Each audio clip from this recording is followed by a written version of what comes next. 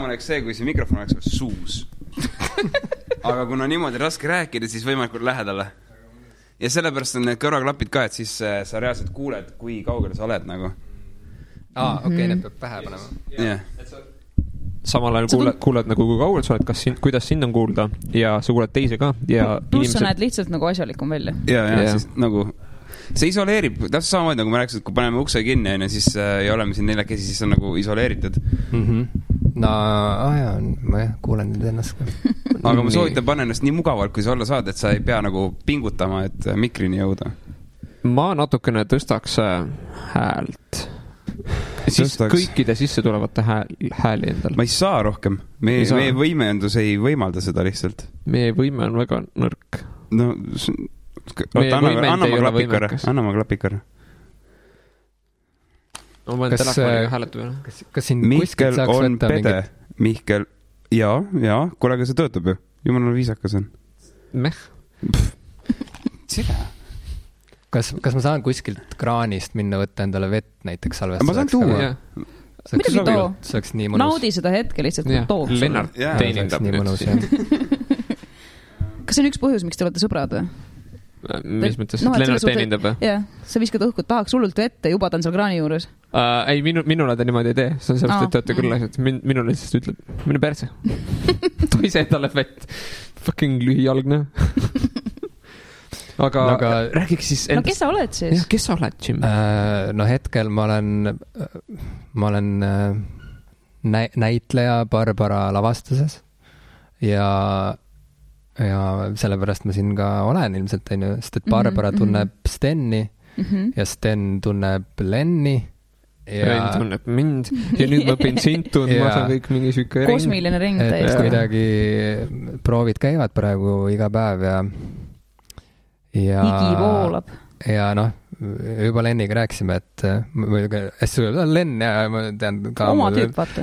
Lennart on Lennart on täisnimi, et Lennartiga rääksime, et me saame aru, et me ei tulnud siia promoma oma lavastust, et müüa hästi palju pileteid, aga name dropime nii, et vähe pole. Aga no kui te suudate seda niimoodi teha, et see cringe ei ole, siis go right ahead.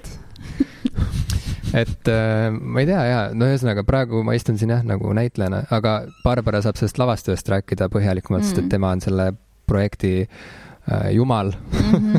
tema määrab, et mis läheb ja mis ei lähe ja see on Barbara isiklikust siuksest fantaasiast sündinud nagu vähemalt esialgu, et nüüd me saame ka ise panustada trupi liikmetena sisusse. Mis on Barbara fantaasia üldse? Ai boys, jah. Selle lavastuse kontekstis me räägime... Räägi meil oma fantaasiatest, Barbara. Kõikidest nendest. Kusjuures ma näen seda unes küll juba seda lavastust, nii et see jõuab küll fantaasia tasandile, aga me räägime digimaailmast, sotsiaalmeediast, sellest, mis sul taskus plingib ja väriseb niimoodi meelelt. Ja me räägime sellest, et mis see siis teeb sinuga. Niimoodi. Või me küsime, tegelikult me ei räägi ka, meid ennast ka huvitab sellepärast, et mina võin küll ennast tituleerida interneti sõltlaseks vähemalt. Mul oli väga raske jätta seda telefoni sinna tasku, aga ma siiski tegin seda. Ma arvan, me kõik oleme mingil määral nüüd juba. Oota, kas telefonid on kõigil hääletada peal? Jah. Nii et räägime internetist ja inimhingest ja seal juures, et mis sest inimesest siis saab kogu selle tehnorevolutsiooni vahel See on nagu huvitav, sest ma ise olen turundaja ja üldiselt sotsiaalmeedias, ehk siis te räägite minu tööst. Jaa, ei, mingil määral küll ja Sten ju ka täiega, ma saan aru, naudib seda protsessi, et kuidas ühest küljest nagu läheneda kriitiliselt kõigele sellele, millega ta igapäevaselt kokku puutub ka töö pärast ja samas kuidas kasutada oma teadmisi ja kogemusi selleks, et müüa seda toodet, milleks on antud juhul siis kunstiteos, on ju. Ja ta mulle just reedel helistas ja ütles, et Barb, saad aru, mida me tõesti ajaloolist asja, me müüme süvakunsti turundustiimiga. Jaa! Nii et jaa. Kuidas see siis nagu narratiiv hakkab nagu välja nägema, et nagu mis vahendeid te kasutate selles lavastuses? Kusjuures me ei räägi lava peal. Ei räägi või? Me ei räägi, jah. Me liigume lava peal ja lisaks meid saadab Ragnar Markuse videoloome ja audio ja nii edasi, nii et ma loodan, et ma isegi tean, et kõigi nende visuaalsete vahendite abiga me jutustame selle loo ikkagi ära. Okei. Kas on siis, ma kujutan ette millegi pärast, no ma nüüd ei tea mitte midagi, aga ma nüüd kujutan ette, et need on nagu lava peal on inimesed, kes on telefonides ja siis sa näed, ütleme, lava peal on mingi projektor, siis sa näed nende mingi Facebooki conversation'id samal ajal, kui need välja absoluutselt nii ei ole iseenesest, aga aitäh pakkumast, aga aga ei, inimesed, ma ei tea, praegu ei ole meil seda plaani olnud, et me telefonidega lava peal istume, aga chat-roulette on juba läbi käinud mõttena, nii et on võimalus näha nokusid. Ega me ise ka ei tea, kunagi ei tea, mis seal teiselt poolt tuleb, aga küllap sealt nokkusid tuleb. Olgem ausad, ikkagi 5-3 olid nokud, kui me proovisime esimese raksuga. Oota, chat-roulette on ikka asi või? No tuleb nii välja, no. Ma ka ei teadnud, aga Barbara tõi selle teemaks ja siis tuleb välja, et inimesed kasutavad seda veel. Chat-roulette on väga elus, sinna kõrvale on tekkinud sex-roulette, mis siis nagu vale häbita, et selles suhtes, kui chat-roulette, eks ole... Nad ei ürita olla enam midagi, me lihtsalt teame, mis siin toimub, et see ole pärast teeks. Just, et kui vaata chat-roulettis, sul on võimalik öelda, et see inimene on nagu, tuleksite eemaldada, sellepärast, et mina tahan lihtsalt siin inimestega suhelda ja juttu ajada, on ju, right. Et siis sex-roulettis ei ole isegi enam seda nuppu. Ehk siis mitte kedagi ei eemaldata, mitte kusagilt. Aga mis siis, kui seal on midagi eriti rõvedat? No ma ei kujuta nagu midagi, mis on seadusega keelatud, nagu mingi mõrv näiteks. No aga mis juhtub, kui midagi sellist on Instagramis või Facebookis? Eemaldatakse. Ilmselt sealt ka lõpuks. Siiski mingisugune kontroll sealt üle käib, aga jah, sellist nupud mina kui kasutaja eemaldan teise kasutaja, et seda seal ei ole. Aga mingi raporteerimis siis? Võimalik siis, et raporteerid, jah. Samamoodi oleme avastanud näiteks rakenduse Periscope. Ma tahtsin just küsida, kas see nagu ei asendanud ta nagu väga ei asenda, sellepärast, et vaata, seal on pigem see, et üks inimene voog edastab, eks ju. Okay. Sa saad seal likeida ja kommida, aga sind ei nähta. Ja sealt kaob nagu, mul on tunne see perverssuse mõõde vähemalt sex-rouleti puhul ära. Et see you get off on ju selle pealt, et keegi teine vaatab. Periscope'is saab nagu ka tegelikult näidata. Seda vist saab teha, sa saad selfie filmida seda. Just, aga see vist ei ole nagu kõige levinum variant, et nii palju, kui ma olen nüüd õhtuti vaikselt sisse loginud, et näha, et kas kellaajaliselt on ka mingisugune vahe, siis pigem on ikkagi see, et üks inimene nagu edastab oma pilti ja teised siis niimoodi ahnelt viskavad näppe ja südameid. See põhimõtteliselt nagu Instagram live või Facebook live. Sa põhimõtteliselt näed nagu see on nagu live'id, mis on nagu erinevates kohtades üle kogu maailma. Just. Huvitav, me saaks tegelikult Periscope'i teha oma podcastis. Me saaks igast asju teha, me lihtsalt ei tee midagi.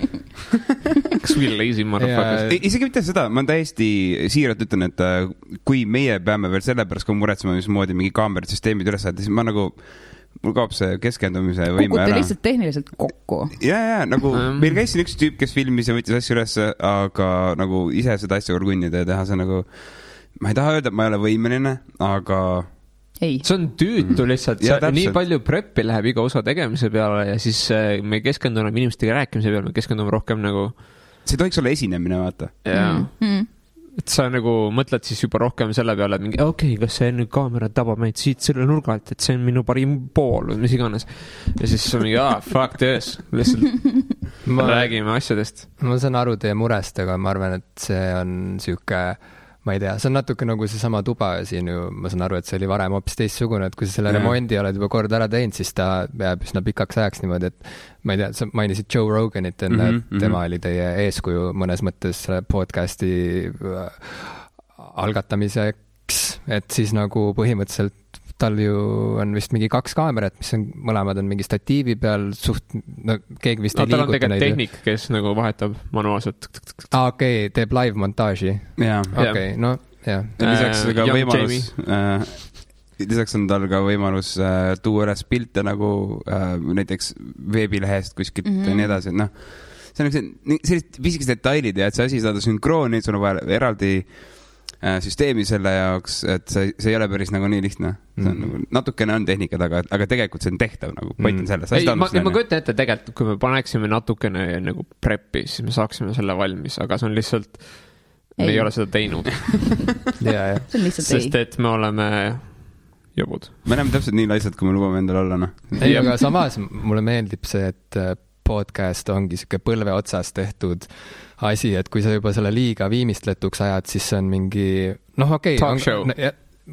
Ta on nagu mingi et see on lahe, et Joe Rogan on nii palju nagu ressursse lükanud oma selle projekti alla ja see kõik on olnud seda väärt, aga samas podcasti võlu ongi ju see lihtsus minu arust, et inimesed saavad kokku ja lihtsalt hakkavad vestlema. Ja siis on muidugi need high-end podcastid, mis on põhimõtteliselt nagu mingid üliviimistletud kuuldemängud nagu radio läbi asjad näiteks. Jaa, mul on paari kuulnud. Või siis mingi hardcore history, kus üks tüüp põhimõtteliselt on valmis kirjutanud nagu mingi jõhkra mingi teadmiku ja siis hakkab seda ette lugema. Jaa, et need ongi need erinevad podcastid nagu žanrid justkui, aga ma ei tea, ma olen väga selliste nagu lobisemissaadete fänn ise ka. Millegipärast on... Ma olen nagu kuulanud hästi palju erinevaid, aga see, kus inimesed lobisevad nagu vabalt, siis see kõlab lihtsalt kuidagi... Seda on meeldivam kuulata ja see, su tähelepanu ei sõida nii palju mingi kõrvalistele asjadele, et sa suudad nagu rohkem selle nagu kuulata konkreetselt. No see on orgaanilisem kindlasti, ta ongi nagu see tavaline vestlus, mida sa ka võib-olla suudad kuulata, kui sa väga tahad. Kas sa, kui sa teed lavastust, kas sa siis nagu mõtled ka selle peale, et okei, et kuidas see nagu informatsiooni vahetus inimeste vahel peab olema, et nagu vaataja suudaks seda jälgida? Jaa, pidevalt. Okay. Mis üldse läheb nagu lavastuse nagu organiseerimise taha, mis see nagu protsess on seal? See kõlab nagu nii kolossaalne nagu ettevõtmine. See ongi kolossaalne. Meil on tegelikult väga hea võimalus praegu, konkreetselt meil on näide olemas, teil on asi, mis nüüd novembris linastub, etendub. Okei. Aga teil on ka linastumist, ma saan aru, te kasutate ikkagi mingisugust videomaterjali ja nii edasi. Jah, kuigi palju. Ja ilmselt me filmime selle üles, nii et siis me linastuse teeme pärast Coca-Cola Plaasas. Siis kui me oleme ära etendanud. Nagu Plaasas on ju kõik need ooperi ülekanded ja balleti ülekanded, et seal tuleb samasugune. Siis me teeme Kuust otse laivi. See oleks üliäge. Nagu see oleks legit nagu... et see oleks äge, aga teatrisse tulla see on nagu mõttetu. No, teatril on piirang. Sa oleks nagu Facebook live nagu sellest nagu teatrist, mis on nagu räägib Facebookist. Sul on VIP-piletid siis nagu selle etendusele ja sul on nagu a la second hand piletid või mis iganes kuskil, kus sa vaatad. Coca-Cola Plaasas popcorni ära. Jaa, täpselt. Keegi pahandab sinuga, kui sa seal natuke mälud midagi ja nutu lapse kaasa võtad.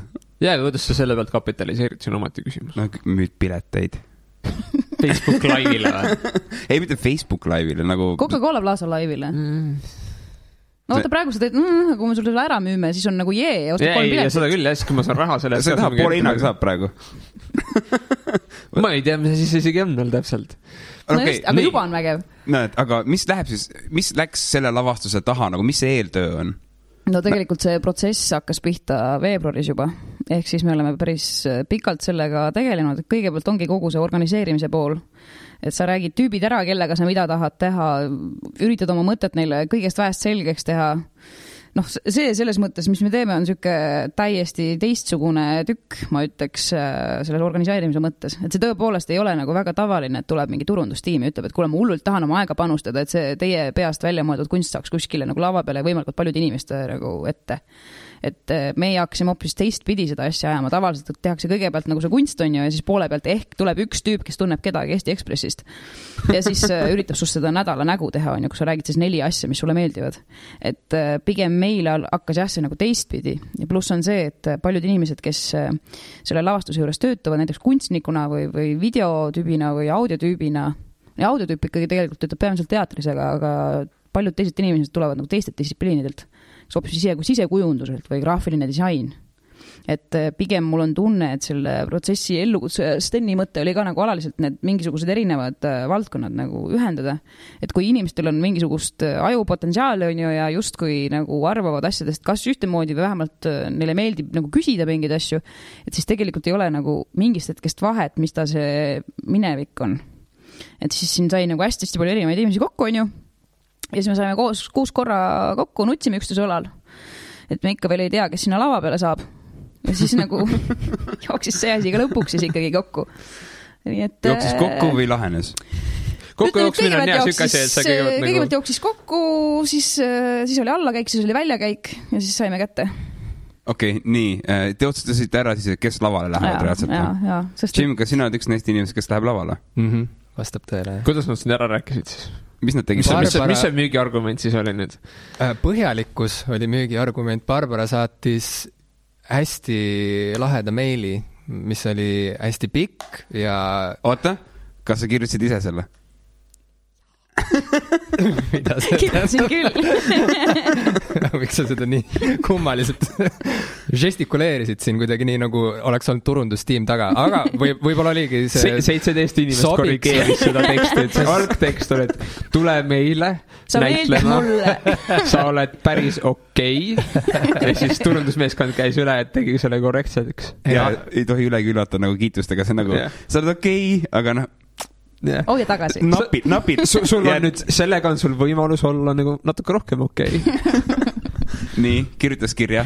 Mis see kirjas oli siis? Ja isegi kui selle kirja taga seisis 17-pealine turundustiim, siis see sobiks lavastuse konteksti väga hästi, arvestades, kui läbimõeldud on üleüldse kogu selle lavastuse turundusplaan. Ja jah, võin ka kinnitada, et see on ebahärilik, et tavaliselt teatris nagu käib see asi kuidagi ma ei tea, abitumalt või? Aga igal juhul, et saatis selle mõnusa kirja, mis oli pikk ja põhjalik ja mul tekkis kohe mingisugune usaldus, et tahaks kaasa mõelda temaga ja mis vist lõplik sihuke, mille pärast ma lõpuks nagu tõesti tahtsin nagu proovida seda asja kaasa teha, oli see teema võib-olla, et Barbara ühest küljest kirjeldas siis seda, et ta tahab lahata kogu seda sükest interneti sõltuvuse ja ma ei tea, küberturvalisuse isegi vist mingil määral teemat või küberprivaatsuse teemat, aga lavastuse pealkiri on Saun ja lavale tuleb Saun. Kuna ta pani need kaks asja kokku, et mingi kübermaailm ja Saun, siis see nagu klikkis mu jaoks, see tundus mulle piisavalt veider ja arusaamatu, et mul hakkas põnev.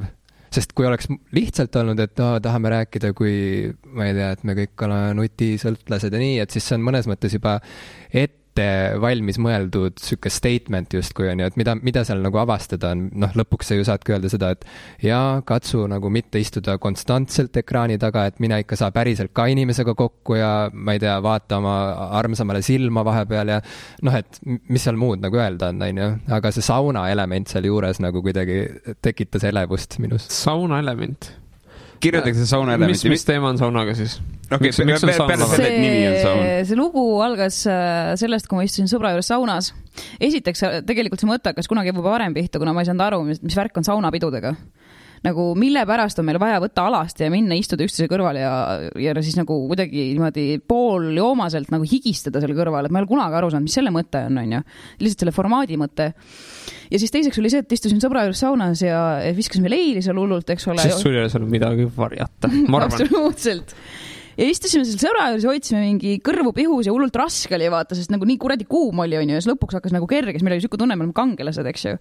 Ja siis mõtlesime, et oot, aga nagu mingi, kui sa oled vabakutseline ja möllad nagu tööd teha, et siis mingis võtmes see nagu ongi niimoodi, vaata. Sa teed nagu projekti on ju, siis me surume täiega, anname kuuma mingi projekti nimel ja siis kui see nagu lõpuks ära lõpeb, noh, sa nagu saad valmis, siis loodetavasti positiivselt, siis on nagu, ma kangelane. Ja hakkab jälle otsast pihta ja jälle annad leili.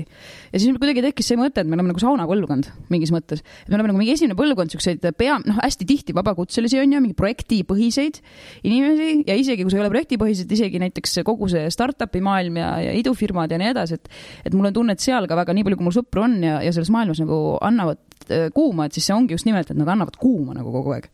Ja mulle tundub, et see võib-olla ei mõju nende psühholoogile alati nagu kõige paremini, kaasa arvatud mulle endale. Ja samas ma ikkagi naudin seda haid, mis nagu tekib selle kuuma andme, selle leiliga, vaata. Ma naudin seda kannatamist, on ju, et siis tuleb nagu siuke tunne, et nüüd olen nagu ära kannatanud, on mingi puhastumine. Ja noh, ma tean, et see hakkab otsast peale jälle. Mulle nii meeldib see analoogia. Nagu see nagu allegooriline väärtus selle asja juures on nagu minu sitaks äge. See on väga lahe ja ma ka kuulen esimest korda seda. Sa peaksid seda rohkem inimestele rääkima. Me peaks jõudma sinna ülehomse prooviga. Okay. Ma tean midagi, mida kaasnäitlejad ei tea. Aga ja siis kui me üritame panna need nagu laval siis nagu kokku on ju. Et samamoodi on tegelikult, kui me vaatame mingisuguseid, just lugesin, et millised häired on nagu välja arenenud siis interneti kasutamisel. Internet on mingi katustermin, et vahet pole mida ja kuidas sa kasutad, eks ju. Et siis näiteks see on see news high, mis mul endal ka nagu on ju. Et kui ma näiteks mingi aastad tagasi olin nagu gümnaasiumis, mul oli lauaarvut, siis ma vaatasin võib-olla ära mingi reidi on ju.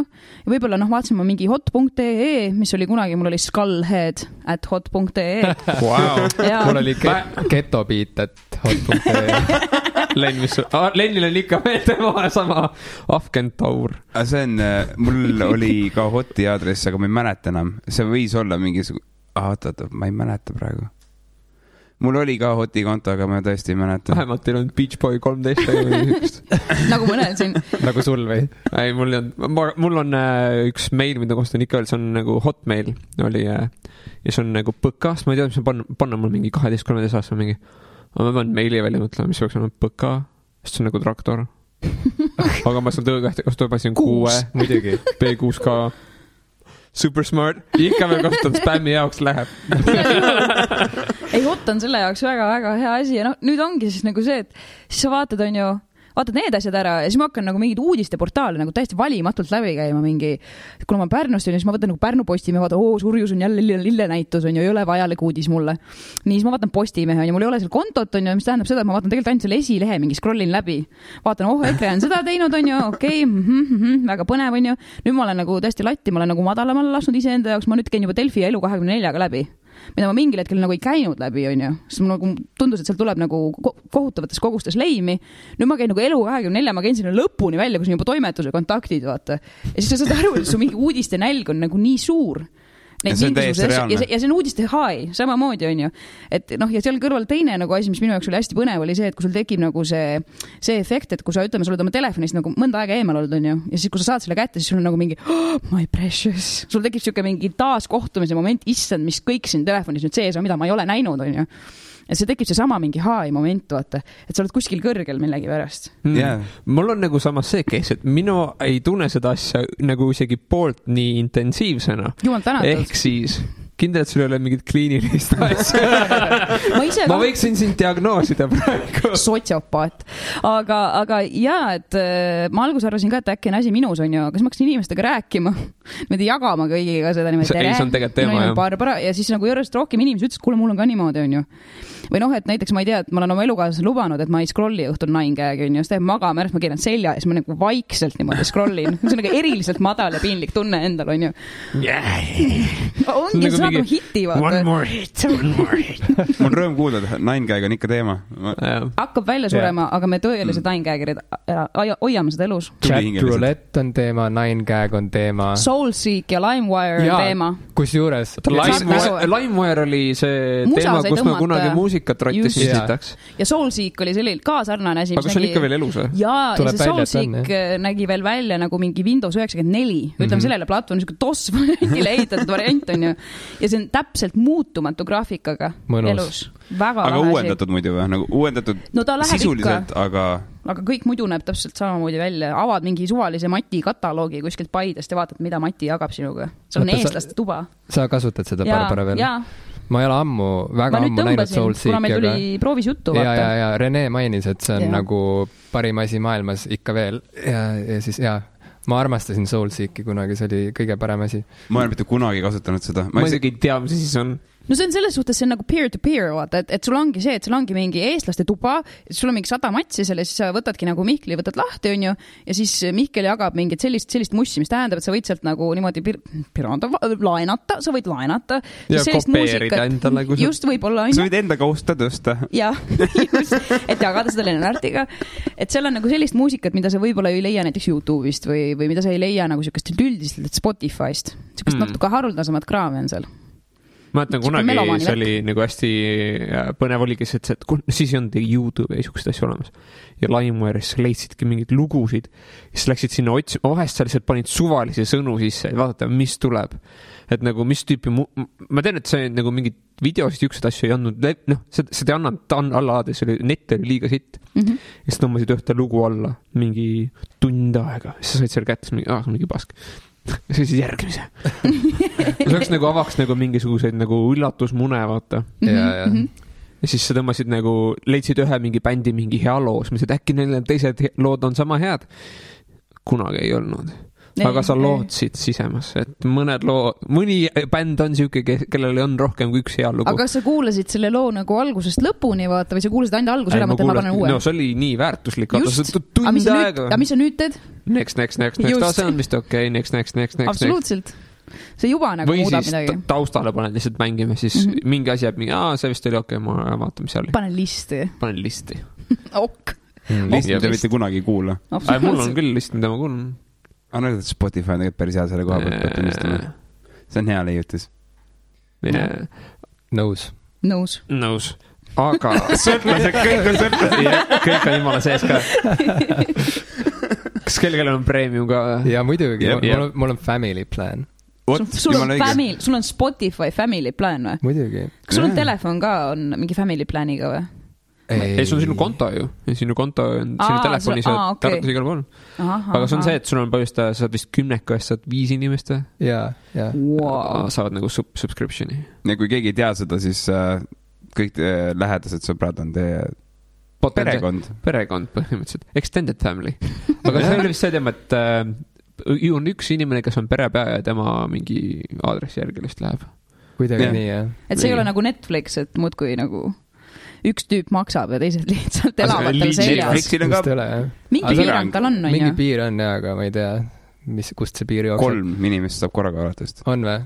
3 kohta vist. Mul on 4 inimest seal.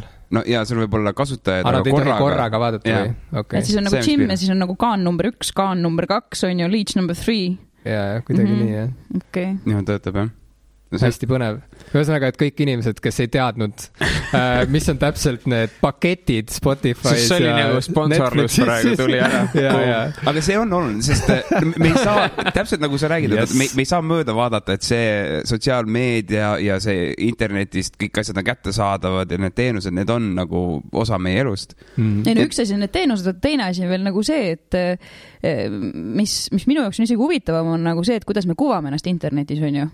Et näiteks kui palju me jagasime mingi reidis, kui palju me jagasime Orkutis, kui palju me jagame nüüd, et mingi vanuseliselt on ka inimesed muutunud ja kasvanud oodetavasti.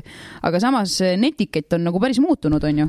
Et kas mulle näiteks meeldib see, et ma trükin kuidagi, ma ei tea, Barbara Lehtna trükin sisse, väike name drop. Barbara Lehtna trükin sisse, eks ole, ja mingi 6 link on mingi artikkel, ma kirjutasin siis, kui ma olin mingi 9. klassis, mingi päästke kohalik raamatukogu. Keda raamatukogud siis huvitasid, mis sul viga oli? No keegi pidi samas selle parima abituriendi tiitli saama. Okay. Ehk siis... sa nagu lihtsalt, sa tegid seda selleks, et sa saaksid sotsiaalstaatust või? Jah, ja näed, mina olen siin ja kus sina oled. Ühesõnaga... Ka siin.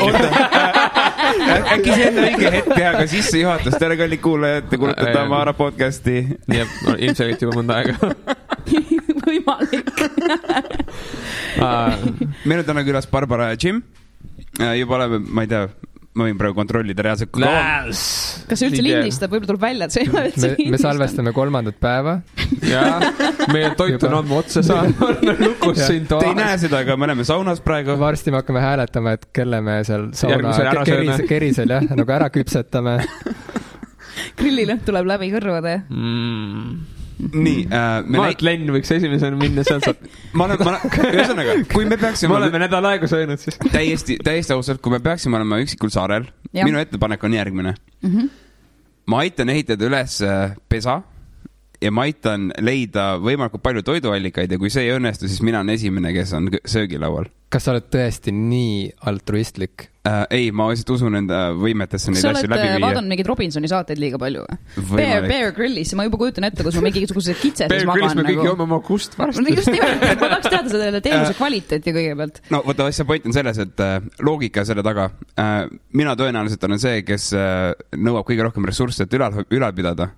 Ja see tähendaks seda, et ma muutuksin kõige raskemaks tegelastega. Taagaks nagu, jah.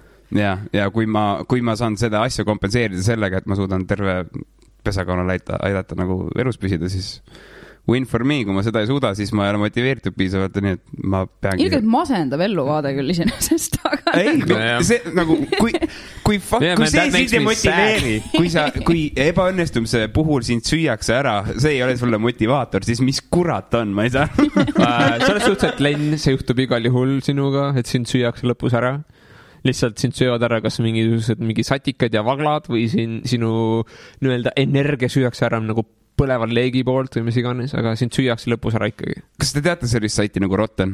Jaa, no kes ei teaks Rottenit? Ei tea, kas Rotten on ka teema ikka veel või? Ma usun küll, et on. Rotten pandi kinni vist mingi 2 aastat tagasi. Ei ole, see on täiesti elus ja sellel on lihtsalt teine domeen. Ma tunnen, ma olen nagu interneti arhiivar teie jaoks praegu. Aga sina oled teinud oma background searchi. Ja kus ma tegin küll, ma tõepoolest tegin selle background searchi, ma ei teadnud selle Rotteni kohta, aga jaa, see on nagu Pirate Bay, mis seilab alati edasi, lihtsalt järgmisel domeenil. kas Rate My Poo on ka alles veel või? Seda ma ei tea. Minu arust on. Ma mingi päev pidin kontrollima millegi pärast. Ma arvan, et ma ei käi seal, aga ma arvan, et minu arust küll on, sest on ju. Ma vist seletasin kellegile nagu midagi, mis on nagu weird shit in the internet. See on mingi well, this is weird shit in the internet. Rate My Poo. See on lihtsalt mingi inimesed, kes situvad prillava peale põhimõtteliselt. Ja millegi pärast ei pühi ka. Holy shit. No võt.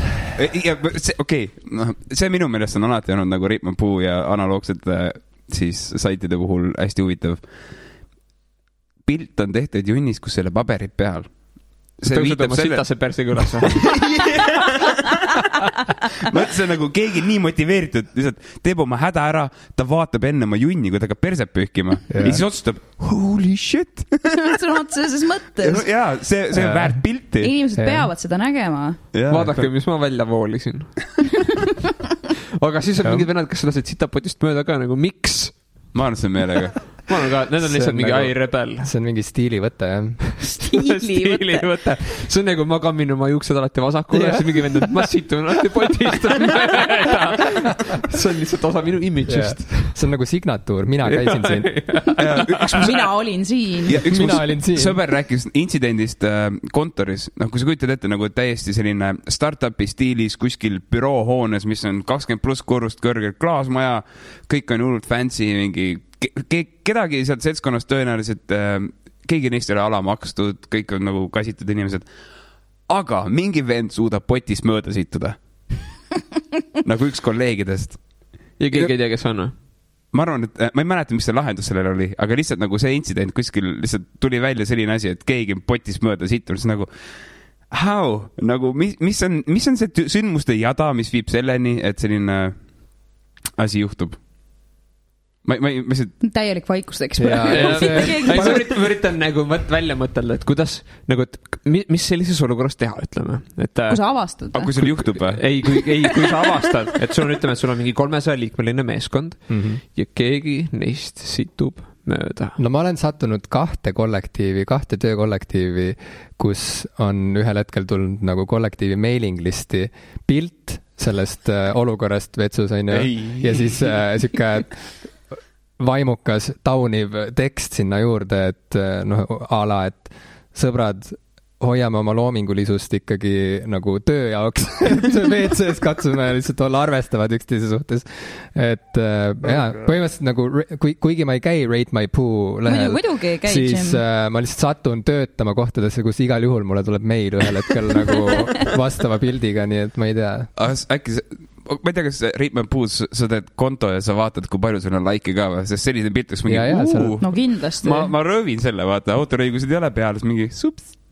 Ma arvan, et seal on täiega mingid staarid, umbes nagu mingid star-YouTuber, nagu PewDiePie näiteks, vaata. Mingi influencer. Influencer. Miks? Sina turundajana ju kindlasti nagu varem või hiljem sa satud olukorda, kus sul on vaja influencerit näiteks mingile tualettpaberi brändile, ja siis sa nagu kohe nagu tead kust leida. Ole vaid. Sa ole... Ei. See on...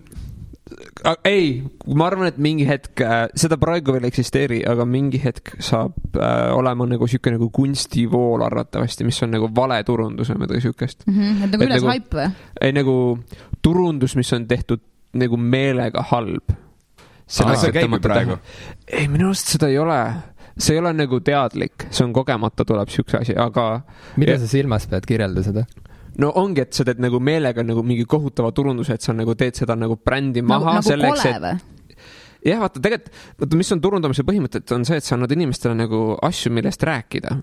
Ja ütleme, et ma müün mingi fucking, ma ei tea, pudelit vett, ja siis millegi pärast et ma saaksin turule, siis ma tahan saavutada top of mind. Iga kord, kus ma mõtlen nagu pudeli veele, siis mõtled, okei, see bränd. Ma näiteks panen 0 vesi. See suvaline asi, 0 A või mis iganes panen oma vee nimeks, ütleme 0 vesi. Ja siis iga kord, kus sa mõtled nagu pudelile veele, et sul on janu, sa mõtled kohe 0 vesi, ennem kui sa mõtled kraanivesi. Ja kas, et seda top of mindi saavutada, see pead ikka konkreetselt konkureerima kraaniveega ja sükeste asjadega juba. Ja, või oleneme olukorrast ka, võib-olla sellest Statoili seda, et see oleks 0 vesi ja kus ma tahan vett 0 vesi vesi, ma lähen võtan selle klaasi sealt. Ja et seda saavutada, sa pead andma inimestele hästi palju kõneaineid sellest, hästi palju mõtteaineid ka selle vee kohta. Ja praegu on üldiselt see, et kui sa oled mingi firma või tootja, siis sa tahad, et see oleks alati positiivsed emotsioonid, sest et positiivsus on see, mida me tahame hoida oma ellu, sest on see, millest kõik popp-asjad laulavad ja statistiliselt nagu positiivne emotsioon levib kaugemale. Aga ma arvan, mingi hetk meil viskab positiivsus lihtsalt üle ja me tahame saada midagi halba. Aga samas ma hakkasin mõtlema, et mis reklaam mulle kõigepealt nagu nüüd meelde tuleb, on ja sinu jutu taustal, ma hakkas mingi karglas varanda. Et ma arvan, et näiteks see on päris nagu, vabandust välja, sitt turundus on ju, aga tegelikult on nagu hullult hea turundus. Ja, see on konkreetselt earworm, see on earworm. No just earwormi, ma ei ole kunagi pidanud nagu mingi klaasi parandama, aga ikka tuli ju. Mingisugune, kas ehitusfirma või, mitte ehitusfirma, vaid ehituspood või? Meil on hästi kummalised, mitte karglas, aga väga analoogsed sellised jingleid nagu. Ja ma tahan öelda EBS, aga ei, see on see parim valik, selge see ehituse ABC. Ei ole see või? ei, see oli ka see mingid lapsed laulavad, nagu teavad mingisugusest lapsel. Ma kuuled tegelastega. Ühesõnaga, ma ei mäleta, mis selle ettevõtte nimi on, aga nad on teinud nagu enda siis sellise spin-offi erinevatest mingitest lugudest. Ma ei kuule piisavalt raadiot. Ma just täna raadiot. hommikul mõtlesin, et huvita, kas Nublu tahab jõuda nüüd vana inimeste juurde, sest on võtnud selle Curly Stingsi selle kauges külas nagu selle backi, vaata, ja siis nüüd räpib sinna peale, kus jumala tuusalt laulis sinna peale. Kes on Nublu? No sina, nagu, sa oled juba saarelt välja hääletatud praegu. Me rääkisime nagu Nublust, aga mul läks meelest ära. Keegi tõi veel Nublu sisse, ta on nagu räppar siis enne. Just. Ja ta teeb mumble rappi. Jah, võiks öelda küll. Aga mis see on mumble rap? See on see, mida Eminem dissib oma uuel albumil. Just. Ma ei tea, mida Eminem dissib oma uuel albumil. Kõike ja kõiki. Ma nüüd kujutan ette, et mumble rap on mingi jah, päris hea kirjeldus. Jah, kus sul umbes selline lugu oligi. Aga nüüd pane kauges külas, pane sinna taha jooksma. Ja siis ma mõtlesin ka, et huvitaks ta nagu laiendab oma seda kuulajaskonda, on ju. Et noh, ma ei ole teda Elmaris nagu kuulnud enne. Mu vanem on väga suur Elmari fänn ja ma olen Elmari saatel üles kasvanud. Ja kus ma seda nagu kuulsin, esimest korda oligi nii, et ma olin vanema köögis, vitsutasin mingit pannkooke, niimoodi 2000 kalorit ühes pannkoogis, on ju. Ja siis korraga hakkas nagu see kauges külas. Mõtlesin, et okei, Curly Stings on ja endal on nagu oksendamisi ja see hakkas nagu Nublu.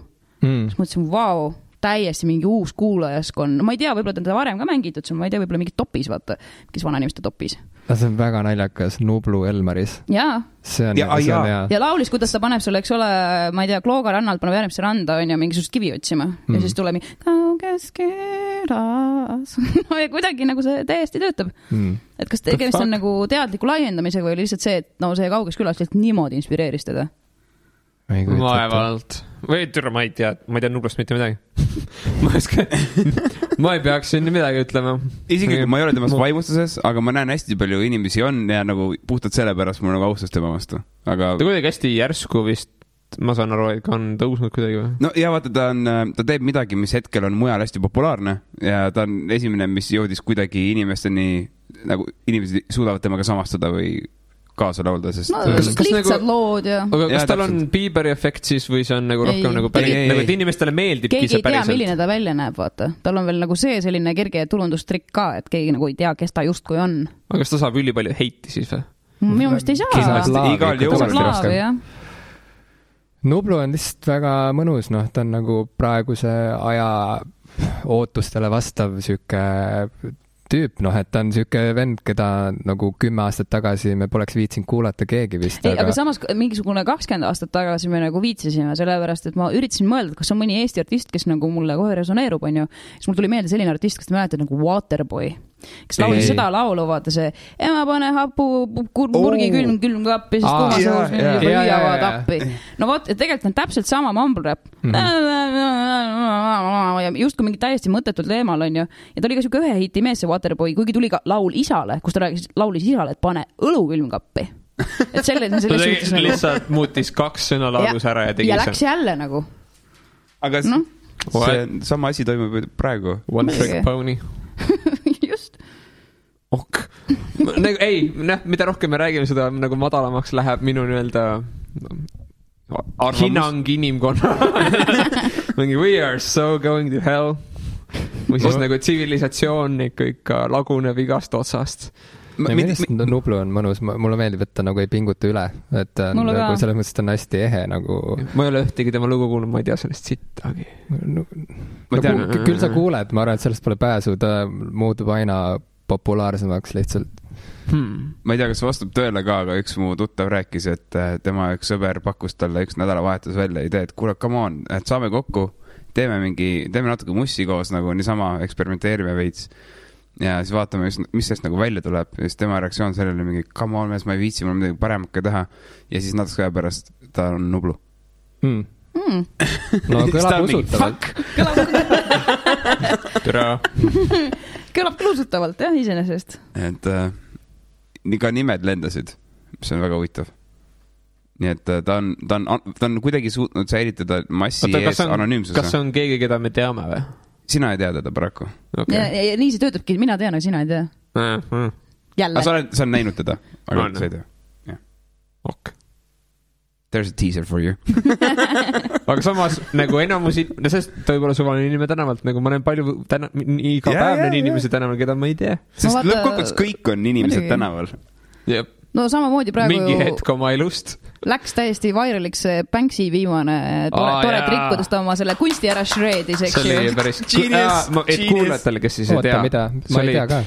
Põhimõtteliselt Banksy tegi nagu üks tema nagu printidest, nagu see oli tüdruk õhupalliga, see oli põhimõtteliselt nagu stencil art ja ta oli raamitud ja see oli siis oksjonil ja siis sel hetkel, kui see oksjon oli maha möödud, siis see raam oli tegelikult shredder. Summa ka.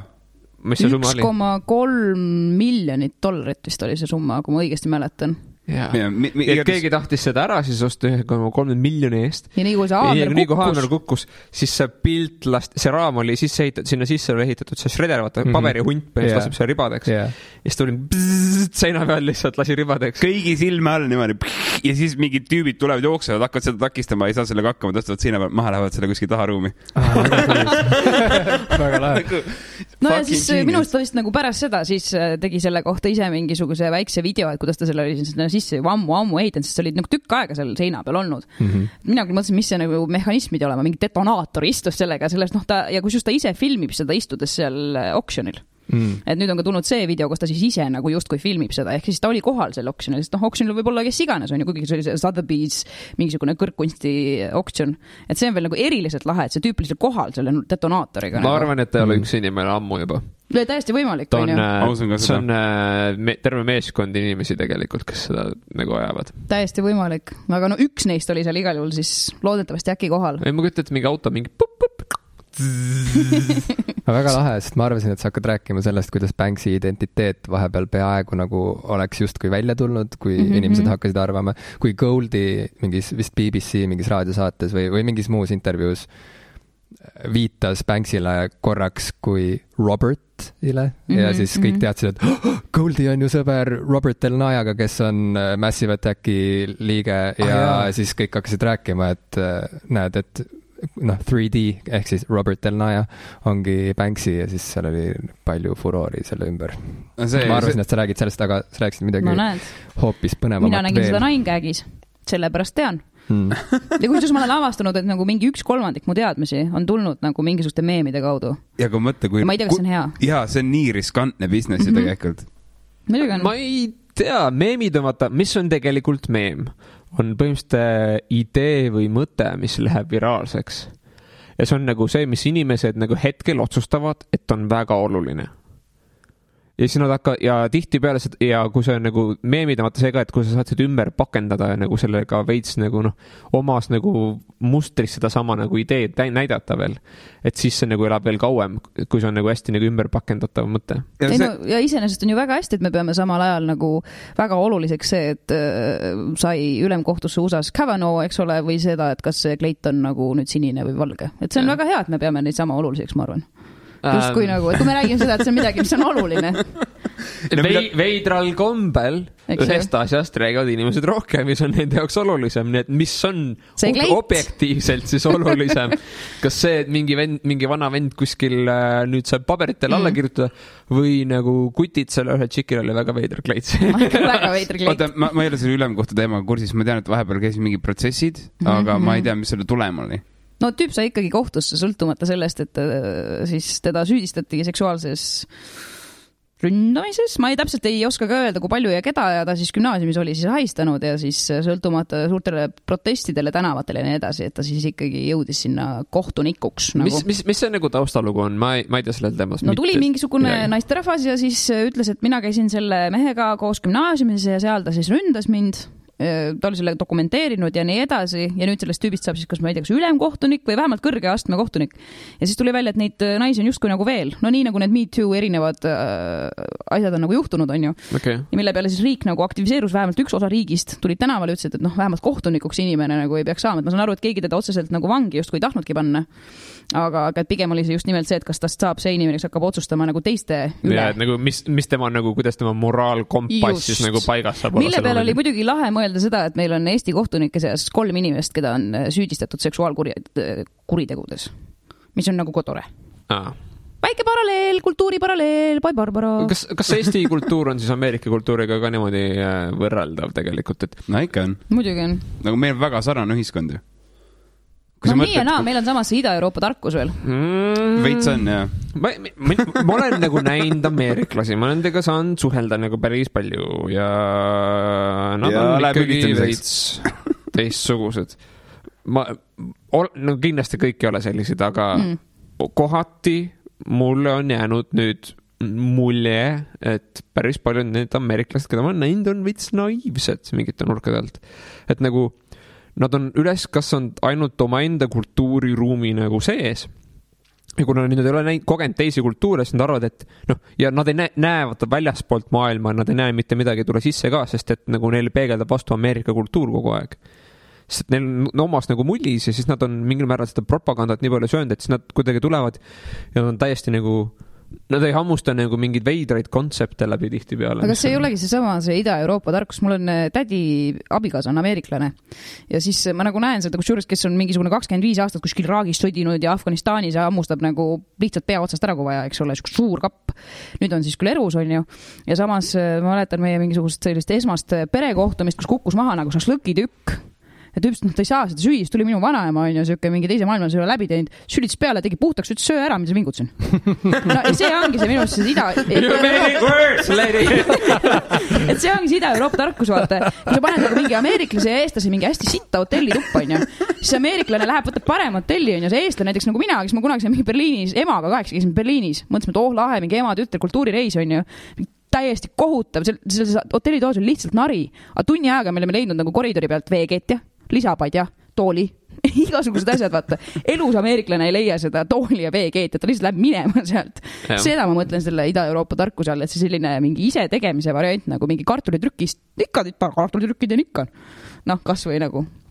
Minust on see kuidagi nagu egoga ka seotud, nad arvad nagu, et nad on maailma kõige paremad ja siis nagu, et America's the greatest country in the world, god damn it.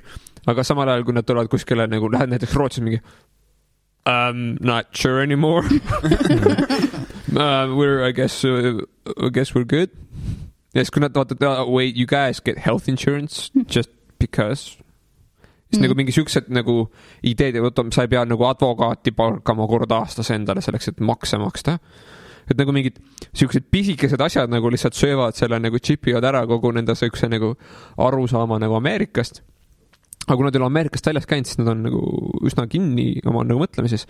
Ja tihtipeale on see ka, et paljud ameeriklased ei saagi Ameerikast välja minemist endale lubada, sest et see protsess on suur bürokraatia kõigepealt ja see on rahaliselt nagu kulukas. Seda, meile meeldib mõtelda, et venelastel on see rikaste ja vaeste nagu siuke suhe on nagu hästi paigast ära, et sul on mingid vennad, kes on ikka jõhkralt nagu rikkad ja siis on enamus inimesi, kes on nagu metsikult vaesed. Aga Ameerikas on see ka veits nagu seda moodi ja see jõudistantsi, nagu võimudistantsi inimeste vahel on ka tegelikult päris suur. Samas, kus Eestis on põhimõtteliselt nagu otseselt keegi ei saa Eestis kuulus olla. Jah.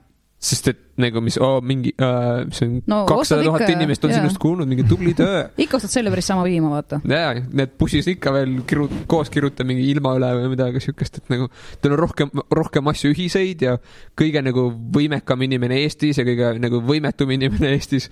Nad on, see on mingi 2 aasta nagu töö on nende vahel põhimõtteliselt. Mul hüppas silme ette kohe pilt, optimistlik. kuidas Järve Selveris lihtsalt järjekordselt toiduringi tehes oli siis piimaleti ääres Arnold Rüütel. Jaa, ma olen ka näinud. Ja see on nagu, see on nii kas me räägime koos või? Võimalik, me olime koos. Ta oli täiega seniilne ja tal oli turvamees. Seisab seal, tal mingi kott, see korv oli käes ja siis vaatab neid ja ma kujutan ette, mis ta peas käis nagu, kui mina olin noor, siis oli letil kas üks asi või mitte midagi. Siis ta lihtsalt on seal ja vaata neid piimatooted, hapukoored, erinevate protsentide, erinevate suurustega, kõik on kiirelt pakken, siis seisab seal pilk on täiesti tühi. ja ma nagu tükk aega jälgisin, et tema turvamees vaatas mind juba veidralt, nagu sealt ta oli nagu turvamees kaasas ja ta oli nagu, kujutati nagu kommilett. Ja siis ta oli selle keskel ja vaatas mingi küpsis või midagi. Siis ta turvamees oli mingi veidrast kaugusest temast, et ta hoiab nagu silma peale, aga otseselt tal on ka mingi pohhui, sest seal midagi ei toimu. Ja siis vaatasin, see on Arno nüüd või? Ma mingi, miks ma võtsin komme, et nagu äkki ta ei märka mind. Ta oli nagu oblivious täiesti, ta lihtsalt tuli seal. Vaatas, ta luges mingit pakki ja ta ei vaadanud nagu taha millest see koos, ta lihtsalt vaatas seda silti ülikaua aega. Aga tegemist on ka ülivana inimesega ju. Ja loomulikult, aga nagu kus sa näed sellist asja, endine president või president jääb presidendiks, selles mõttes, nagu see öeldakse. No Islandil võid ka Björkiga koos hommikust süüa, mul korra juhtus. Oi, kui tore, Björk on nii äge. See oli nagu väga selline ja ta oli nagu täiesti niimoodi ohki mingisuguse turvamehi või midagi. See oli Reykjaviki mingisugune väike kohvik, mingi täiesti suvaline, no peatänaval küll, aga täiesti suvaline kohvik ja mina läksin ka lihtsalt hommikust sööma mingeid asju ja siis nagu vaatan, kus ma tunnen seda inimest. Ma olin just nagu aasta varem olin läinud Helsingisse Flow festivalis, ma hullult tahtsin näha Björki nagu päris niimoodi elus, eks ju. Kohast ma tunnen, mul oli mingi pool muna juba söödud, pool literdas niimoodi suust välja ja siis Björk. Vaata, ta on nüüd sisse hingates. Siis mõtlesin, kas ta näeb, et ma olen pinges. Sest vaata, eestlaslik on tegelikult näidata, et see on jumala savi, et ta on kuulus. See on ka mingi minu meelest siuke eestlaste teema, et kui on nagu keegi siuke, ütleme isegi Eesti mõistes nagu kuulus on ju, nagu väga ei lähe, nagu Mark on nagu mingi fännama minna, kuidagi kuule mul hullult meeldib, mis sa teed, vaata, pigem on nagu mingi mul on täiesti savi, kes sa oled. Kuidagi siuke nagu, aga ma tean. Ma olen ikka pargu öelnud, et see, mis sa teed, täitsa okei. Ja mina soovitan inimestele seda nagu teha, et mitte pelata seda või nagu karta. Just, muidugi see on nagu lahe, aga see oleneb ka võib-olla mingi kuulsuse astmest ka vaata veits. Oleneb, kes see nagu on siis, et kas see on mingi siuke, ma ei oskagi näida, et tuua mingisugune siuke natuke mingi low-key kuulsus, kellega sa veits nagu samastud ka, on ju. Või tuleb siis, ma ei teagi, kes on mingi Eesti mõistes nagu, ma ei tea, Tanel Padar või on siuke nagu mingi üldtuntud mingi, ma ilmselt ta ei kõnni niimoodi, et keegi ei tea, kes ta on. Väga, välja arvatud Mihkel muidugi. Ei, ma tean. Mu sõber näitas pilti, kus ta oli Tanel Padariga mingi aeg vist mingi rabarokil või kuskil joonuda Tanel Padar oli konkreetselt nagu ila rippus suust, oli nagu nii nagu lima. Aga see oli siis enne, kui ta hakkas sporti tegema, on ju? Ma ei tea, ta oli veits skinny küll, jah, ta oli nagu topless ka. Siis ta oli nagu ikka täiega limada vedelas ja siis Valdo oli tema kõrval mingid pöial pisti, jõime terve päev koos. Lihtsalt nagu mitte midagi ei mäleta, aga see pilt on alles. Tšau, Valdo! Ta ei kuule. Aga mis sellest Björgi loost sai, siis ei no ta läks ära. Ei, ma lihtsalt nagu mingi sõin selle hästi, kus ma panin tähele, et mul on see probleem, ma söön hästi kiiresti, on ju. Nagu piinlikult kiiresti niimoodi, et kõik on mingi alustavad oma mingi pardi koiva, ma juba lutsutan seda konti. Nagu tõsiselt piinlikult, on ju. Part üldse see, what the fuck? Sul on veidrad sõbrad. Need inimesed, kes on elus paremal järjel. Wow. Snap. Ja siis selle Björgiga oli ja siis ma sõin nagu mingi mega aeglaselt, seda ma panin küll tähele, ma millegipärast nagu naudin seda momenti, et on siin nagu lähedal, siis ma olen hullult nagu fännanud teda terve elu mingis maailmas, või mingis mõttes, et see oli nagu lahe moment, jah. Aga seal pidi nagu niimoodi kogu aeg olema ja siis ma tean, et ma olin seal tegelikult teatrifestivaliga, ma läksin mingi suvaliselt muusikafestivaliga, mis toimus justkui mingi hotelli kuskil keldris. Siuke low key ja seal oli nagu mingi Mumford & Sons ja ühesõnaga kõik, kes sealt justkui nagu pärit on, see mingi folgi festival veel, ma mõtlesin, tuleb mingi Viljandi folk, kohe tuleb mingi Märsi lohistaja, aga ei, kõik olid niimoodi viisakad. Ja seal ikka oli jah, nagu meie mõistes justkui ka ikkagi kuulsad ju. Mumford & Sons, ma just vaatasin eile Facebookis, kõik panid, et nad lähevad Helsingisse kuulama. Tunneks neid täna. Oota, aga Mumford & Sons ei ole ju Islandi. Kas nad on eestlased või? Ei ole? Mihkel sa oled jälle saarelt väljas. Türa küll! Ma ei tea mitte midagi. Aga neil on mingi Islandi link. Okay. Neil on mingi, ma ei teagi, mis see link on, aga neil on mingi asi nendega. Aga see Björgi nägemine on vist jah mingi põhimotiiv kuidagi. Mul ka need sõbrad, kes on käinud Islandil ja mõned neist ongi elanud mõnda aega Islandil, siis varem või hiljem see juhtub, et sa kas öösel laulad koos Björgiga bussipeatuses seal ootepaviljonis või siis sa see ei ole just eriti suur linn ka. Et kuidagi palju see inimesel elab üldse? 3 üks neist on Björk. Björk, siis on see Mumford & Sonsi manager. Emiliana Torrini ema elab ka veel seal. Nemad 3, jah. No nad on paiksed, teised on turistid. Ja teised on turistid, aga üle 15 turisti korraga saarele ei lasta. No, muidu on nagu vallutamine juba. Ei, see kukub keisrisse lihtsalt. No, ma detsembris lähen jälle nii, et siis ma peaks minema mingisuguse sildiga, et Björk, ma olen sind juba näinud, aga tahaks veel. Kus sa oled, Björk? Lihtsalt mööda tänavat. Eesti keeles, või? Jah. Why not? Ta on kõik võimas, olgem ausad siiski. No, sure. Ma üldse imestaks. We have a fangirl over here. Täiega, ma isegi kus juures ei salga seda. Mina olen ka Björk on üks mu suuremaid iidoleid olnud elus. Jimmil on midagi ühist. Kas ka sina tahad saada Islandilt pärilt neiuks? Aga teie kahe nagu kontakt kui selline. Miks mitte? Kas see ulatub kaugemale kui... Ei. Ma mõtlen selle koha, kuidas te tutvusite? Mina olen kuulanud Jimmy podcast'e, ma olen küll kuulanud taskuhäälinguid. Sul on oma podcast või? Jaa. What? Raadio 2. Selle nimi on Tamara pluss. Whatever. Premium, sellest peab maksma. Seda saab näha ka YouTube'ist, väga hästi on üles võetud. 2 kaameraga. 4K kvaliteet. Anname ära otse eetris mingi kingitusi inimestele. VR-prillidega selline. Ära ütle, et sul on sponsorid. Okei, ma siis ei ütle, kui see riivab su tundeid. You bastard.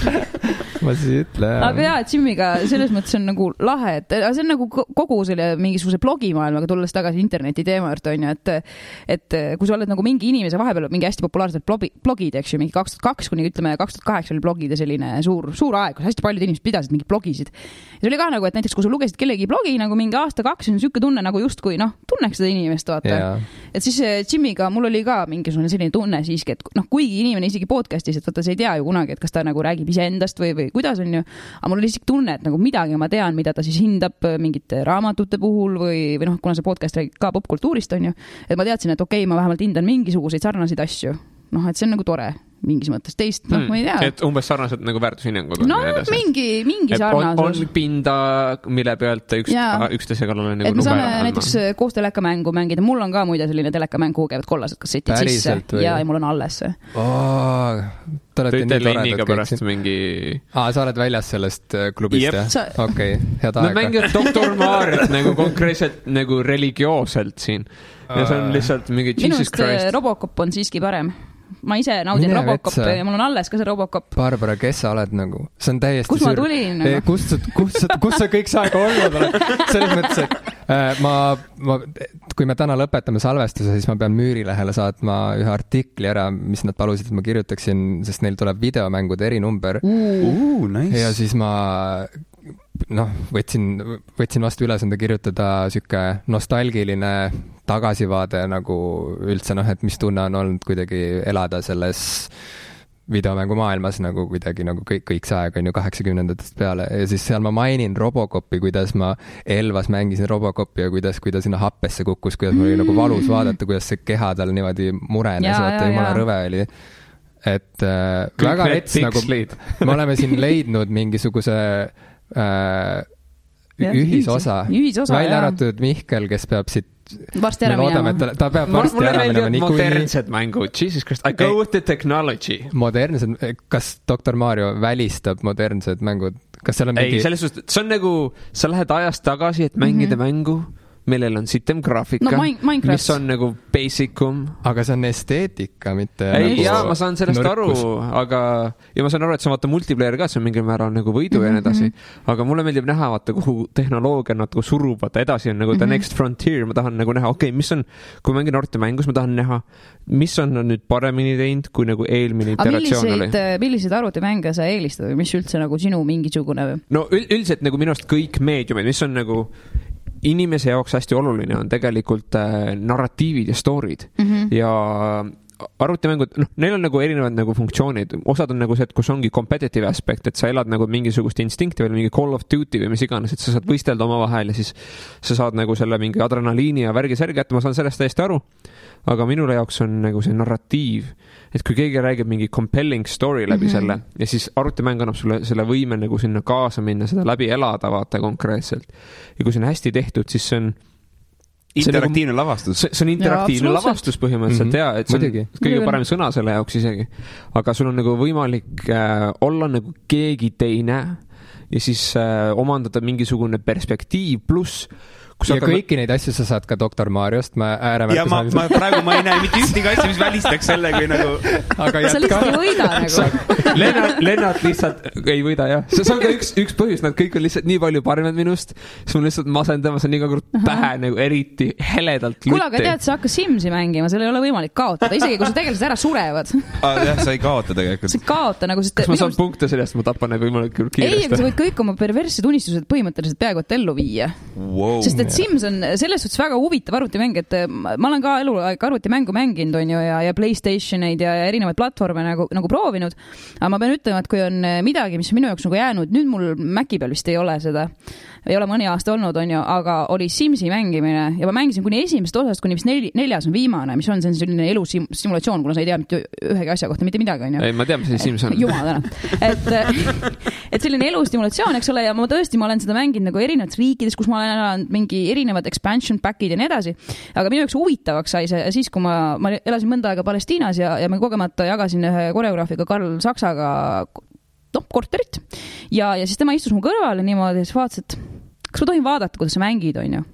Ma teeks täiega, et ma ei taha, et sa vaatad, et kuidas ma mängin seda mingit asja, sest sa joonistad ise selle eluloo, mingi, kes sul elab seal. Paned inimesed magama absoluutselt, vaata. Ma ei taha, et sa vaatad seda, ma tahan lihtsalt vaadata, kuidas see mäng käib, et ma ei ole seda kunagi nagu näinud, seda mingi 15 minutit, ma olin nagu nii teadlik igast asjast, isegi sellest, et mida ma lasen oma tegelasel hommikust süüa, on ju. Muidu ma panin tavaliselt, ma ei tea, midagi ruttu saab, et ta saaks ruttu tööle ja siis saaks nagu parema karjääri ja vaata mingid, oma... Kuidagi peegeldab. Absoluutselt, muidugi see Karl vahtis, lõpuks ma võtsin oma arvuti ja läks ilmselt minema sealt. See on nii naljakas. Self-conscious. No absoluutselt, noh. Mina ei ole kunagi Simsi fänn olnud, mu õde mängis Simsi.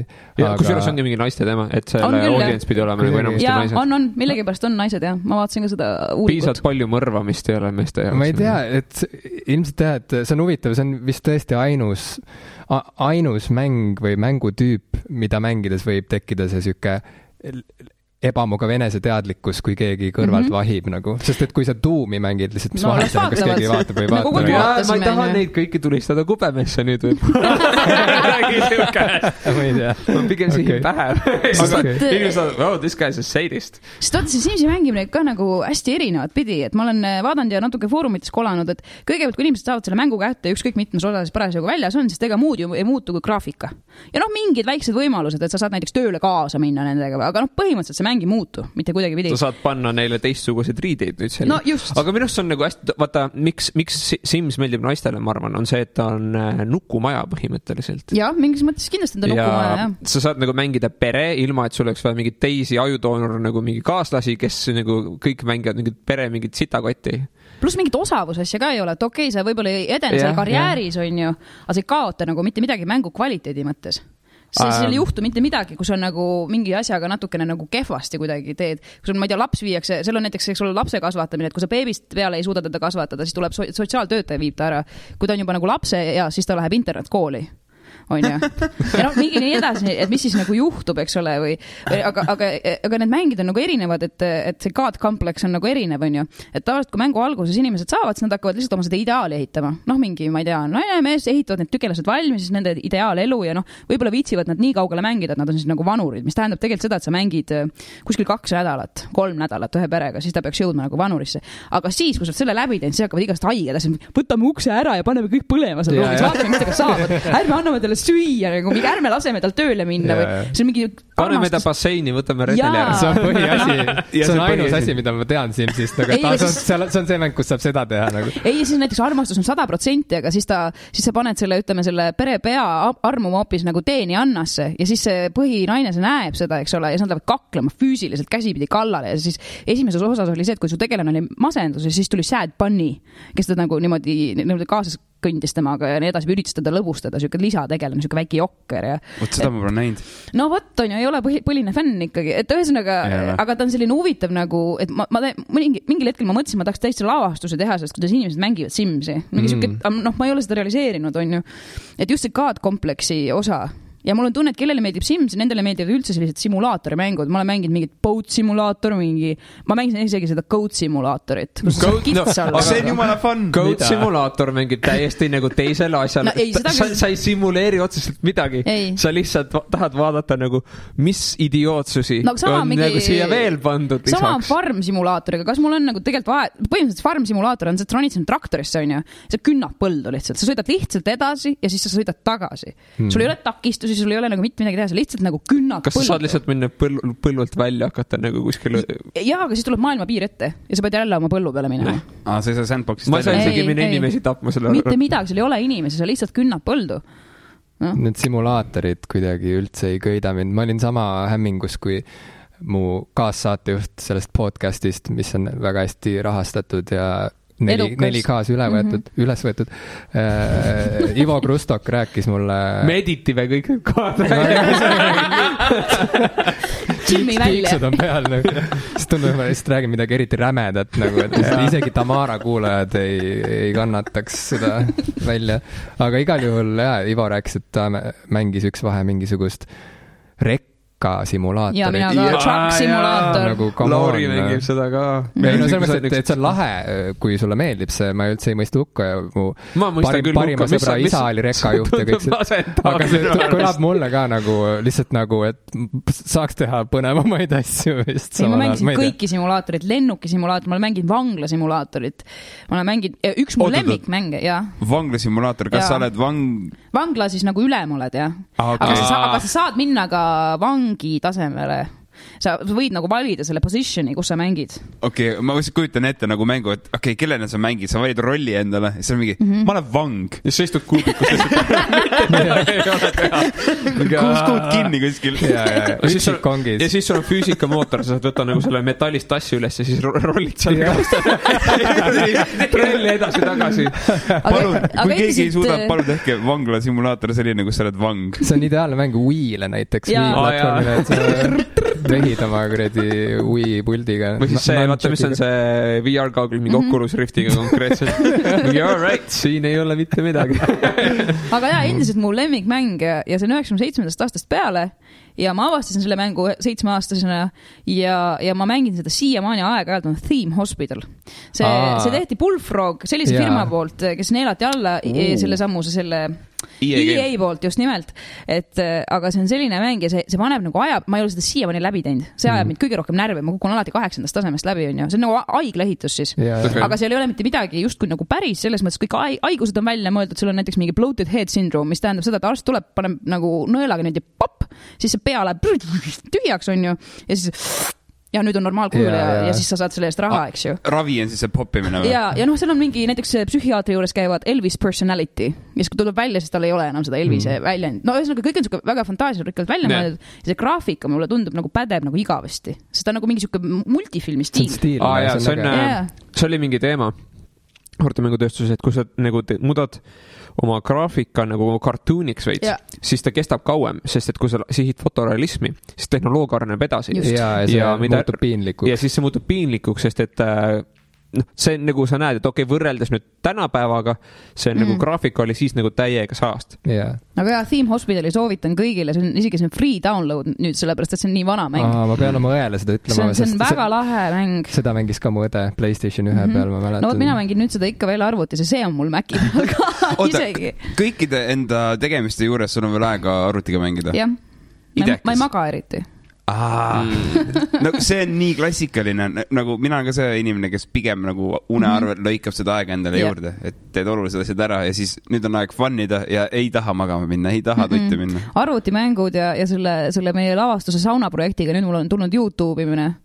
ma olen nagu natuke vihan enda peale. Mul on siuke nagu piinlikkus. Ja ma pingin ja need, kui me rääkisime enne ka, et ameeriklastest, et väga vaesed ja väga rikkad ameeriklased, mul on nagu pakuvad huvi need väga vaesed ameeriklased, on ju.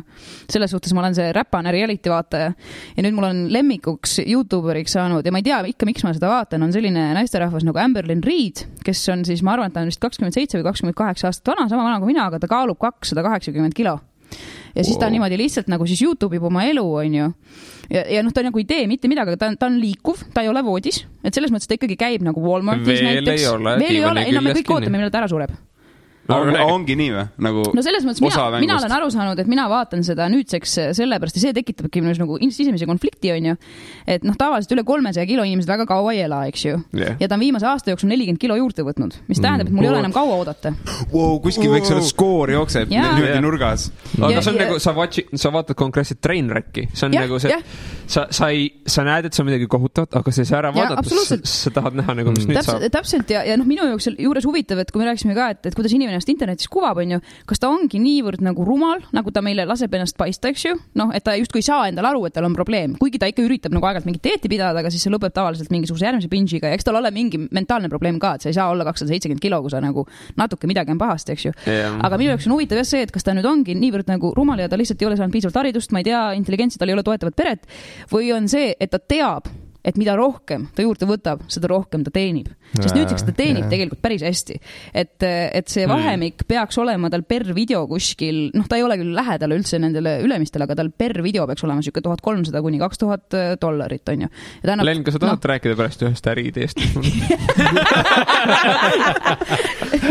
Nii et soovitan seda Amberlyni vaadata, see on täielik praht, on ju, ja ma hakkasin nagu vaatama, et nagu, mida perset ja nüüd mul on nii, et ma lähen koju, issand, kas Amberlyn on juba uploadinud.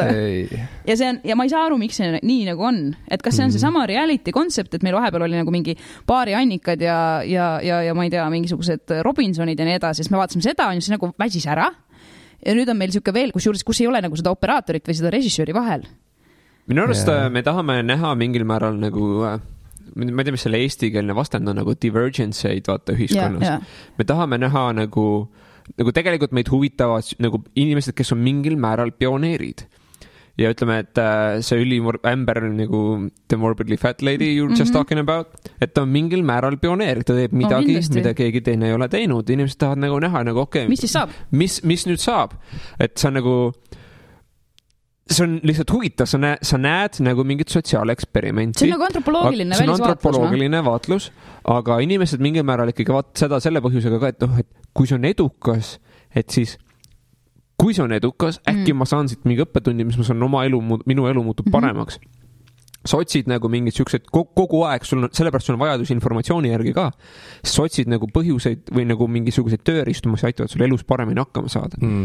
Et aga teades seda, et sul on hästi palju igast sitta informatsiooni väljas, siis minu arust on nagu hästi oluline mingil määral hakata filtreerima nagu vaata, see on üks asi, miks ma ei tea vaata popkultuuri igast asju, sest ma mingi hetk ma teadlik otsustasin, okei, ma blokeerin mingi enamus oma sõpru Facebookis ära, ma unfollow mingi kõik pasa ja ma hakkan meelega follow ma neid asju nüüd, mis ma arvan, et ma peaksin omandama, et nagu olla nagu ja kas töötas või? Jaa, see on ma näiteks mingi hetk, ma tegin seda siis äkki, kui ma olin 22 või sükest ja ma ei tea turundusest ega mingi müügist ega mitte sittagi. Ja ma lihtsalt hakkasin nagu follow ma mingid siuksed turundus-related ja mingi müügi-related asju.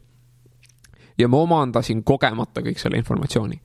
Et nagu ma ütlesin Facebookile, et need on asjad, mis mind huvitavad ja ta hakkas mulle näitama, mida rohkem ma nägin neid asju, seda rohkem ma hakkasin looma seoseid nende asjade vahel. Et sa muutsid oma keskkonda ja sinu keskkond nagu muutis sind ja see nagu kõik kuidagi nagu võimendab üksteist, et mida rohkem see on nagu paljastanud ennast mingile informatsioonile, seda põnevamaks see muutub sinule, sa hakkad sellest rohkem nagu aru saama ja mida rohkem sa saad sellest aru, seda suuremaks muutub sinu huvi selle vastu.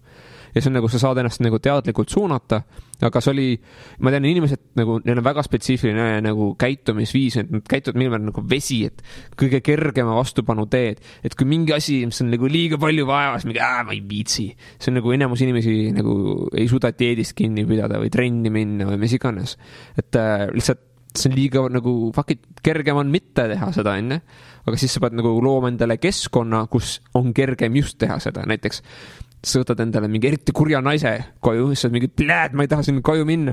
See on harilikult see jah, mis nagu teeb kõik lihtsamaks, et sa võtad mingi kurja naise, kes ütleb ma isegi ei kujuta niisugust naist, kes ütleks nagu niimoodi seda, aga minu vanaema ma peaksin su vanaema endale naiseks võtma. Ma oleksin nii vormis. Hästi kummaline tulemus ka selle podcasti episoodile. See on muidugi, Mihkel, sul on jumala õigus, et see, mida sa nagu, enamus sotsiaalmeedia keskkondi on ju sellele üles ehitatud, et see, mida sa justkui tahad näha, seda sa näed ja sellepärast ongi, et sina näed tarku turundusasju, mina näen mingisuguseid vinnipigistamise videosid, on ju, ja lakkamatult. Kuigi ma olen neid ka vaadanud ja see on nii veider, nad on rõvedad, aga samas sa tahad teha midagi, satisfying, see on midagi nii satisfying. Põhimõtteliselt, okei, kuulajatele, kes siis ei tea, põhimõtteliselt sul on YouTube'ist võimalik vaadata seda, kuidas mingid vennad pigistavad vinne ja mingitel vendadel on sitaks suured vinnid ja see tuleb välja, sa vajutad seda, see tuleb nagu verist mäda tuleb välja. Ja ma ütleksin üks levinumaid guilty pleasure'id, ma ütleks mingi minu põlvkonnas vähemalt, ütleme 90-ndat ümber sündinud sarnane. Vaadata vinni pigistada. Aga kui see on läbi, siis on mingi, selline inimese peaks täiega parem tunne. Täiega ja võtad järgmise. Ja üldse kogu see, kui me vaatamegi seda Rotteni asja, et mille pealt Rotten tekkis, et mul on tunne, et see nästi kultuur nüüd on saanud nagu, et miks see Rotten võib-olla enam nagu ei ela selles vormis ongi, et see nästi kultuur on saanud nagu veel mingisuguse videovormi, kohati siukse kureerimata, vaata, et põhimõtteliselt everything goes, kus ei ole nagu, ma ei tea, päris ebaseaduslik. Muidugi Rottenis oli rohkem sellist võib-olla veel verisemat ja nagu siukest võigast kraami. Võigast kraami võib-olla. See on ju aru saada, see on nagu jõud ja vastujõud, sest me elame nii kuidagi ohutus või turvalises keskkonnas ja me puutume selliste asjadega nii vähe kokku. Aga inimesed tahavad, nad vajavad ohtu natuke. Muidugi vajavad, poisid sõidavad rulladega fucking tänaval, miks? See on ohtlik, aga kui sa saad selles heaks, siis see on nagu fun ja sa saad mingisuguse nagu vaata riskantne asi, aga kui sa saad selles heaks, siis sa saad mingisuguse nagu staatuse. Fucking, ma kujutan ette, sõda on mingitele inimeste jaoks ka nagu lõbus konkreetselt. No aga alguses kindlasti, ega siis ma arvan, et esimesse maailmasõtta või vabadussõtta läksid ka nagu koolipoisid mitte sellepärast, et surma saada, vaid sellepärast, et me lähme vabastame maailma ja me saame fucking põnev, ma ei pea enam mingi oma papsiga kõplama mingit kuradi farmi nahkõi.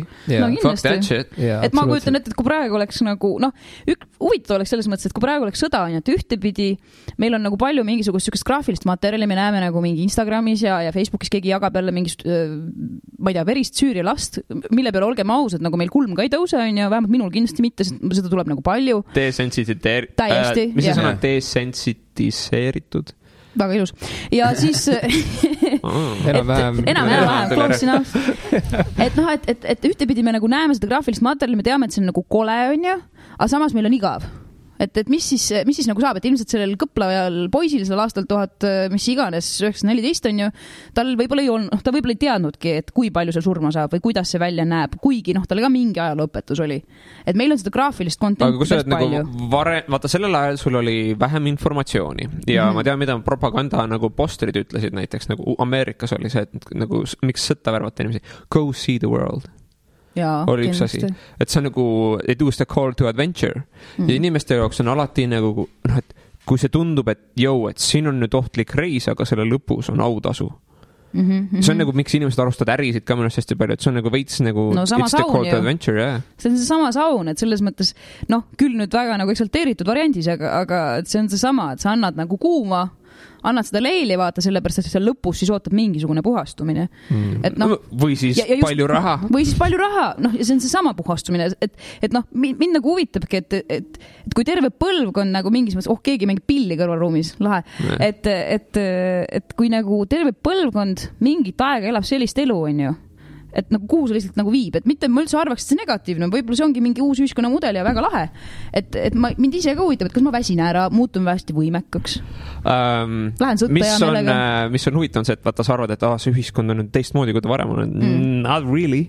Lihtsalt need riskid olid teistes kohtades. Teised asjad olid huvitavad, nagu hobid olid teised, väljundid olid teised.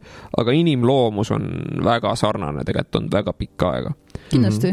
lihtsalt nad, ütleme, inimesed rääkisid teistest asjadest ja nad nagu teadsid nagu teistest asjadest rohkem, aga inimesed nii-öelda bioloogiline võimekus omandada informatsiooni ei ole nagu väga palju muutunud üldse. Inimese tähelepanu on pigem lühemaks muutunud, et adopteerida nagu tänapäeva lihtsalt selle kogu nagu pasarahega, mis ümberringi toimub, aga selle kõrval areneb sinu võime filtreerida pasast välja nagu kullatükid ka.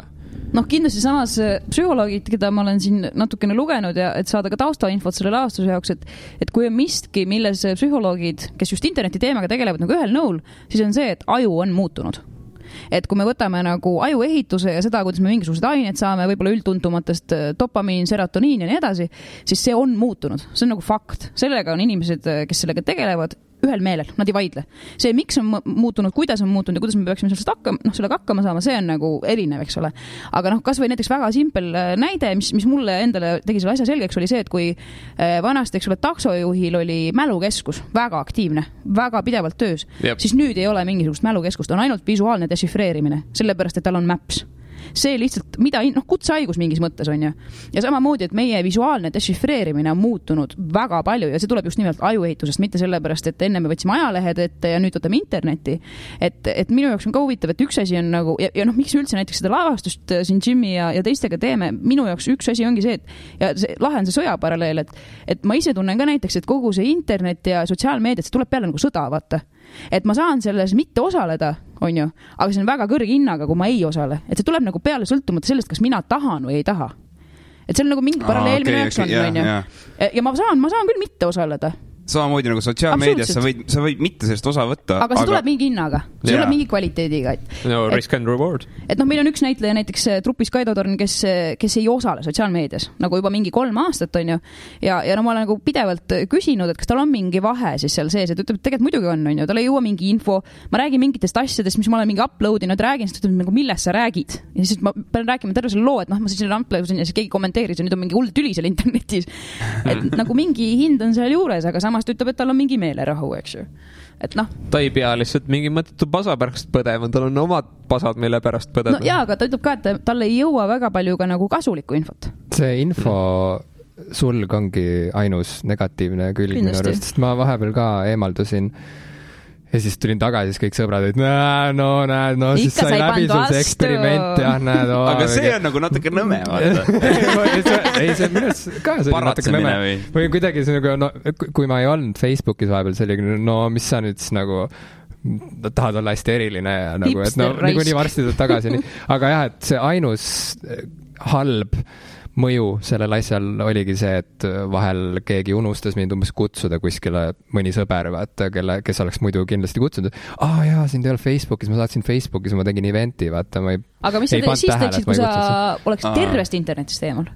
Et kui üks asi on see sotsiaalmeedia, on ju, aga kui sa nagu täiesti keeraksid kinni, et minu jaoks, näiteks mul ei olegi isegi, ma arvan, et ma nagu harjuks ümber, et mul ei ole Facebooki ja Instagrami, aga kui mul kaoks terve internet ära, sa harjuksidki ümber? Ei, kindlasti lõpuks ma nagu harjuks, aga et mis see hind seal juures oleks? Ja sa veel arvaksid, et see on tore? Ai, kindlasti. Sa õigustad endale seda valikut või seda olukorda? Ma õigustaks seda ka, et mul gluteenitalumatus ilmselt on. Et lihtsalt nagu, igasuguseid asju annab endale õigustada, aga et kui lihtsalt natuke nagu mõelda selle sõjaparalleeli peale, et see tuleb nagu peale mulle. Valimata minu nagu, või hoolimata minu nagu, ma ei tea. See kindlasti mõjutab sinu elu, jah. Aga kas sa oled nagu mõelnud, või üldse tee, kas sa oled mõelnud, kuhu see nagu kokku läheb, nagu kuhu see internet on nagu, ta on andnud inimkonnale mingisuguse nii-öelda, mul ka ütelda, et nagu kõige algsama versiooni nagu fucking anthill või nagu telepaatiast, me saame üksteise mõtteid mingil määral nüüd lugeda. See on küll hästi nagu aeglane ja see nagu input on üliuimane, et sa pead näppudega, et sinu, tegelikult kui sa ühendaksid sinu oma ajuga kuidagi ära, saaks palju kiiremini infovahetusega, inimesed ei ole valmis seda nagu sammu veel tegema. Et kuhu see nagu lõpuks siis viib, kuhu nagu internet nagu suunab ühiskonda? Mulle hullult meeldis üks tsitaat, mis Jim prooviruumis tõi. Sa oled nõus sellest veel korra rääkima. Et ei ole sellist, kuidas see sul täpselt algaski? Sinu parafraseering sellest tsitaadist. See oli Douglas Coupelandi mõte. Douglas Coupland on Kanada kirjanik ja kunstnik ja Coupland on üks mu lemmikuid loojaid ja Coupland hästi palju analüüsib popkultuuri ja tehnoloogiat. Ja tal oli mingi siuke mõte, et iga uus tehnoloogia või iga uus tehnoloogiline areng või mingi vidin, mis sellest välja tuleb, toob välja mingisuguse uue külje inimesest, mis võib-olla varem oli varjul, aga mõte seisneb selles, et see külg on temas alati olemas olnud, lihtsalt see ei pruukinud avalduda, kuna tehnika polnud veel nii kaugel, sest me oleme vahel kõlavad mingid hääled siit ja sealt, mis katsuvad vaadata internetti ja nutiseadmeid ja mida iganes, nagu mingeid tehnoloogilisi arenguid, justkui millegi inimese välisena, et see on mingi asi, mis tuli kuskilt väljast poolt ja nüüd nagu rikub inimest või teeb ühiskonda lollimaks või teeb, saad aru, et see on mingi asi, mingi kuri vaenlane kosmosest, kes tuli ja hakkas nagu võõrjõuna kuidagi nagu mürgitama meie mingit puhast teadvust, mis iganes, aga et Copelandi mõte on see, et kõik, mida me suudame välja mõelda, ongi ju inimlik ja tehnika on selles mõttes meie inimlikkuse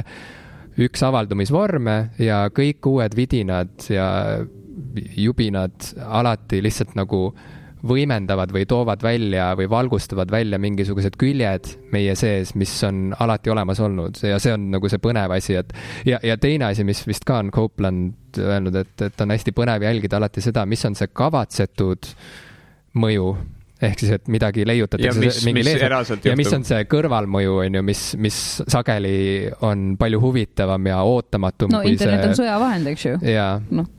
No ma ei tea, kas ta on sõjavahend. No selles mõttes loodi ikkagi sõja informatsiooni edastamiseks algselt, see kontseptsioon kui selline. Minust oli Harvardi mingi tegelased lihtsalt lõid selle, et see esialgne see oli see, et 2 arvutit saavad omavahel suhelda, sest see oli tööprotsessideks oluline. Täitsa võimalik, ajaloolisele tõele ei pretendeeri, aga igal juhul ma tean vähemalt, siis on see rahvamüüt olnud alaliselt see. Või on see siis tõsi, arvutidest oli nagu desiffitseerimiseks, nagu oli see kuradi Briti vaata sõja ajal. Nagu Turing või mis ta nimi oli? Turing. Desinfitseerimiseks. Dešifreerimiseks. Deciphering, mis see? Dešifreerimine. Dekrypteerimine. Dešifreerimine. Dešifreerimine on täiesti sõna, jah? On või? Okei.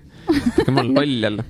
No tegelikult ma olen alati loll olnud, aga lihtsalt see tuleb järjest rohkem välja siin vestluses. Ja siis oled nõus seda, kus juures kogu aeg niimoodi. Ei, aga tegelikult see ei ole kellegi jaoks uudis. Oleme aus. See on see hea külg. Aga ma tean ka seda, et te olete lollid, sest te olete siin samas vestluses. Absoluutselt. Te olete veel denialis selle osas.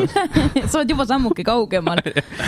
See on ainuke asi, mis mind lahutab ka selle juures. Ma ei tea, kas see järgmine näitamine ilmselt, nüüd ma lähen kojusid ja siis ma ei ole loll. Ma ei ole loll ja siis me arutame Jimiga proovis veel jääda, sa ka ei ole loll, on ju? Ja siis me hakkame võrdlema, et aga kes on natuke lollim siiski. Leiame endale vastasleeri ja see ühendab meid. Mingisugune leevendus. Pingerida. Kõige lollimad inimesed mu elus. Aga kui ma võin ringiga nagu tulla tagasi selle küsimuse juurde, mida ma ei mäleta isegi enam kumb teist küsis, armsad saatejuhid, austatud saatejuhid, et kuidas me Barbaraga nagu kohtusime. Issand jumal, see on esiteks... See oli päris korralik nagu ring. See oli mingi tund aega tagasi, kui see küsimus õhku visati. Mina ei teadnud, et näed, ma saan siin igast asju teada. Ma ei teadnud näiteks, et Barbara on mu podcasti kuulanud. Ja et sa selle blogi, sa vist minu blogi ei ole lugenud. Ma sain niimoodi, okei, sorry. Aga ma olin ka blogija kunagi selles mõttes, et... Ma olen selle peale küll sattunud, aga ma ei olnud kauaaegne lugeja. Okei. Igal juhul, mina nägin Barbarat esimest korda, see on huvitav, et sa ütlesid, et see on veider, et inimesed lähevad sauna koos paljalt, hängivad seal, sest et mina nägin Barbarat esimest korda, kui ta tantsis laval paljalt mingi 1,5 tundi või 2 tundi. Jaa, lugupeetud inimesed. Siin on nagu mingisugune lugu. Ja ma tahan teada seda palju. No ma arvestasin üks hetk kokku, et mind on laval hinnanguliselt paljalt neid üle 6000 inimese. Ma arvutasin selle kokku, et näiteks kui ma peaks sattuma mingi hetk, ütleme Amsterdami õppima ja minema näiteks raha pärast Punaste laternate tänavalt, see oleks täiesti useless, sest enamus inimesed on juba näinud. Keegi maksaks mulle selle eest. Mitte midagi uut. Kas sa töötasid Punaste laternate tänaval? Ma veel ei ole seal töötanud, aga ma töötasin siin üsna lähedal Telliskivis Vaba laval. ja seal oli selline lavastus nagu Alastusest enam ühe Austria koreograafiga ja ma töötan endiselt tema jaoks ühes tantsukompaniis ja üks asi, millega ta tegeleb, üks paljudest teemadest, see on alastus, ilma seda siis seksualiseerimata, et sellel ei ole mingisugust konnotatsiooni, lihtsalt alasti inimesed nii nagu nad on, väga erinevad olid seal lava peal.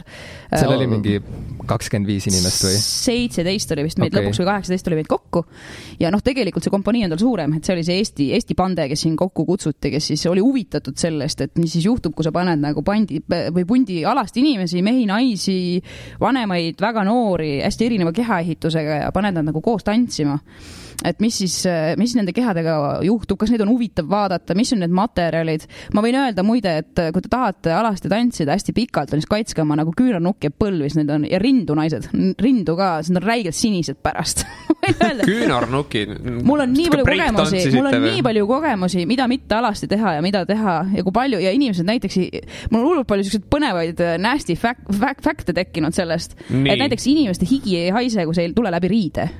Wow, kui inimene on alasti lihtsalt higine, siis ta ei haise, ta hakkab haisma, siis ta läheb kontakti. Kogune kinni sinna ja seal hakkab bakterid lävima. Just nimelt, et selles lavastuses me olime nagu 1,5 tundi niivõrd higised, et kui sa tõused nagu püsti, siis sul on loik all konkreetselt. Ehk siis seal oli tseen ehitatud selle peale, et üks inimene jookseb vastu teist ja higi lendab plärts. On ju, see oli nagu väga ilus oli vaadata seda valguse käes. Endal ajas ka naerma, kus kogu see aeg. Aga higi näiteks ei haise.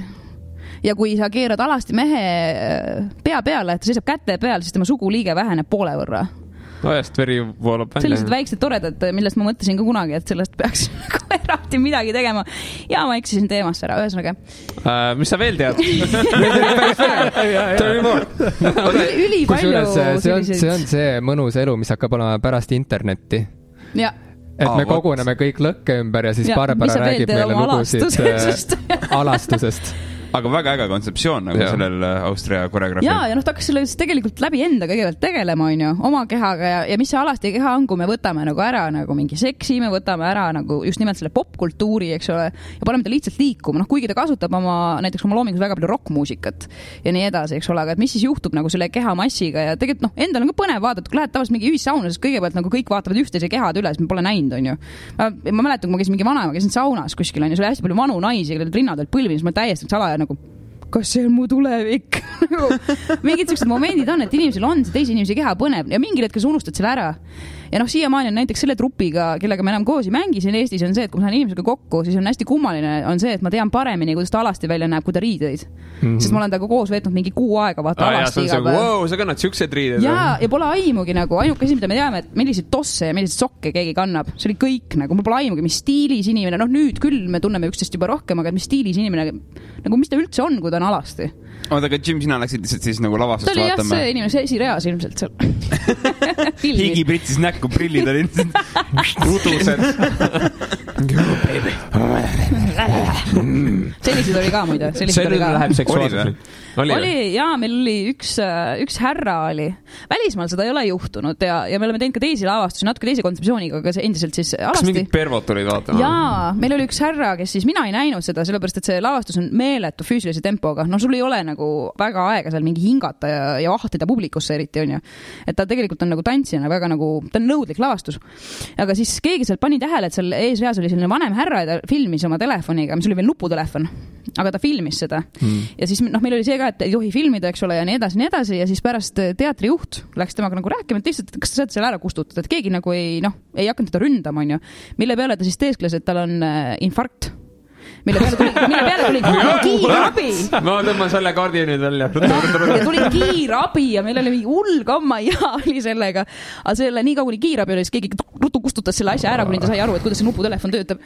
Nii et näiteks selliseid oli ja... Kus see oli? Mõtled, oleks saanud vaadata neid piksleid, mis nagu lihtsalt hüppad üles alla. Me mõtlesime ka, et mis graafikat, kurat, oleks mingi kaamera küsid kuskilt siis. Ta isegi ei pingutanud. Ei, aga ta väga salaja olevat seda nagu teinud, mina ei pannud tähelegi. Kuigi ma olin seal suurt ees otsas. Mõtleda häbitunne võis olla nagu nii suur, sest ta on mingis vanas maailmas. No oligi ilmselt. Aga huvitav on see, et inimesed, kes ei ole harjunud laval esinema, kardavad laval olemist just sellepärast, et laval sa oled just kui täiesti alasti. Öeldakse vahel niimoodi. Ja samas seda lavastust vaadates või seda konkreetset etendust, vaadates. Ise ennem targutas ja nüüd astusid ämbrisse. äärepealt. Nii. Ämbri servale nagu. Sest astusid ämbrisse, tõmbas jälle välja ja teespehid, et sa ei astunud sinna lihtsalt. Aga okei, et huvitav on jah see, et kuigi minu esimene kohtumine Barbaraga oli just sellises olukorras, siis mul ei ole mul ei ole seda tunnet, et ma oleks päriselt näinud Barbarat alasti. Ja see ongi hästi veider, kuidagi see on seotud sellega, mismoodi lava töötab, et minu meelest laval ei saagi olla päriselt alasti. Ei saa, jah. Lava kaitseb tegelikult, see on hästi süür nagu, et kõik need inimesed, keda ma ka pärast seda, olles näinud seda etendust, kui ma olen hiljem kohanud tänaval või siin kuskil nagu näinud teisi trupiliikmeid, siis mul ei ole kellegagi seoses nagu seda tunnet, et ma tean, milline see välja. Ja millegi pärast on see ka, et kummardame, läheme alati riietes juba. Et siis on nagu see roll on läbi, vaata. Et kuidagi kellelegi ei ole, oleneb siin Tallinnas, me mõned kummardused tegime ka alasti, aga siis läks kindlalt nagu riie selga, vaata. Et see oli nagu huvitav, et keegi kuidagi ei tahtnud, et nüüd on lavastus läbi, ja muidugi selle Doris Ulichi, kes on siis koreograaf, tema, kui me käime seda kuskil mängimas, et nüüd ma olen siis selles rahvusvahelises kompaniis, kus ta on kuskilt kokku kogunud need inimesed, ja kui me käime seda kuskil mängimas, eriti tore oli Iisraelis, kus meil olid püssimehed publikus sellepärast, et meil oli üks imaam, kes ajas meile inimesed kallale, sest see oli ju täielik, kui me tegime seda Jeruusalemmas, pühad linnas, eks just, see oli nagu meeletu teema. Aga tore on see, et me teeme alati pärast etendust alasti peo.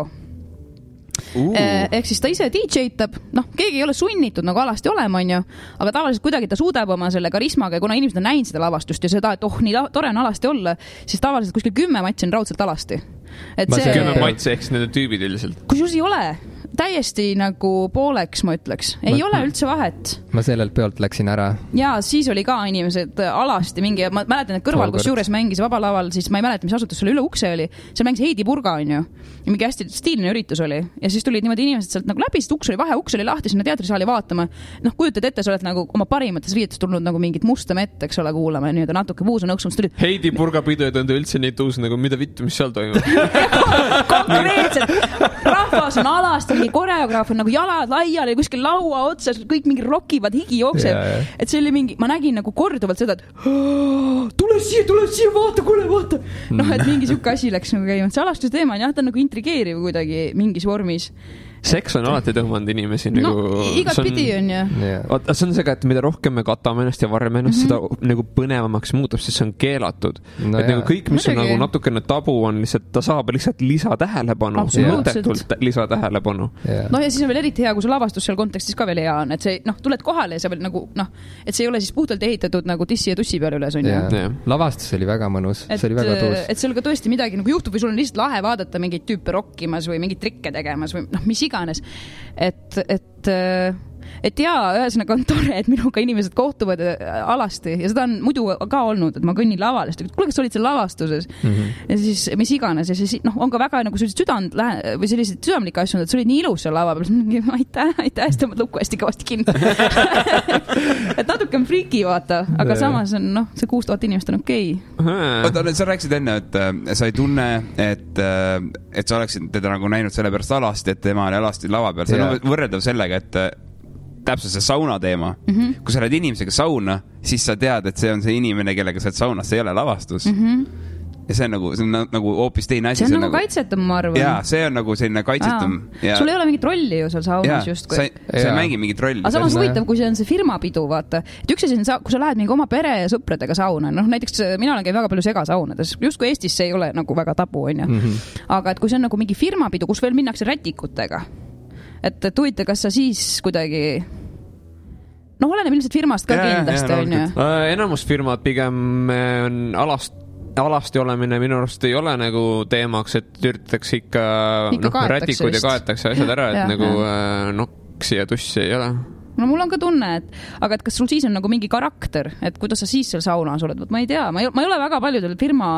Ma olen olnud firma peol, kus on inimesed on nagu mingi basseini värk ja nii edasi. Ma olen õhtujuhina käinud, mis oli ka hästi vastik. Hästi huvitav on üks asi, et vaata, muidu sul firmas on nagu jõurollid ja siuksed asjad on ära jaotatud, aga kui inimesed on nagu paljalt, siis see tõmbab veits asja primitiivsemaks. No kuule, suvepäevad tõmbab ka asja primitiivsemaks. See oli jälle üks, tuleb mingi lavastuse mõtteid, mis mul on ka kunagi, ma tahtsin täiega, mul oli selline punt inimesega, me nimetasime selle real life company'ks ja siis me lavastasime selliseid päris elu momente, näiteks me lavastasime kunagi Reivi siin sõltumatu tantsulaval, kus siis mingisugused asjad juhtusid, aga inimene sai selle nagu osaliseks, on ju.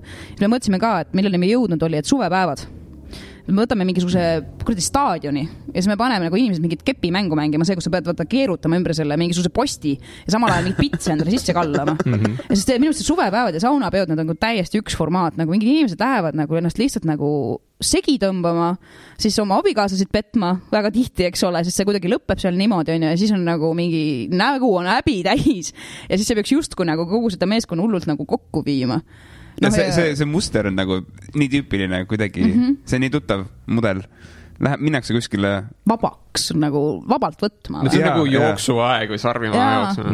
Ja kus just kõik on nagu mingid respekteeritavad inimesed justkui on ju klanitud, teatud võib-olla isegi äriringkondades, mis on nagu võib-olla lugupeetavam on ju, ja siis seal nagu näed, kuidas see lips läheb niimoodi lõdvaks, et ma olen lihtsalt mingitel hetkedel mingisuguseid üritusi juhtinud, eks ole, niimoodi haltuura korras ja see on nagu kohutavad üritused, ma ei soovita mitte kellelegi, ei neid juhtida, ma enam ei tee seda, et igasugused juubelid ja ma ei tea, mingid muud asjad on nagu palju toredamad, aga suvepäevad inimesed lähevad täiesti loomaks kätte ära nagu. Seal rullub jah mingi süke suur inimlik draama rullub lahti. Ja kes nutab kuskile, kes oksendab kuskile mingisuguse lilleveenrasse tavaliselt, mis selles vaeses turismitalus see perenaine on nagu istutanud. No see on süke klassikaline külapidu, nagu seal on nagu, ja see on, minu arust on veits see ka, et noh, et kui sa oled kollektiivis, siis sa oled mingil määral kogu aeg alati mingite reeglite kohaselt pead käituma, et okei, nüüd on teerullid, nüüd sa pead seda teha.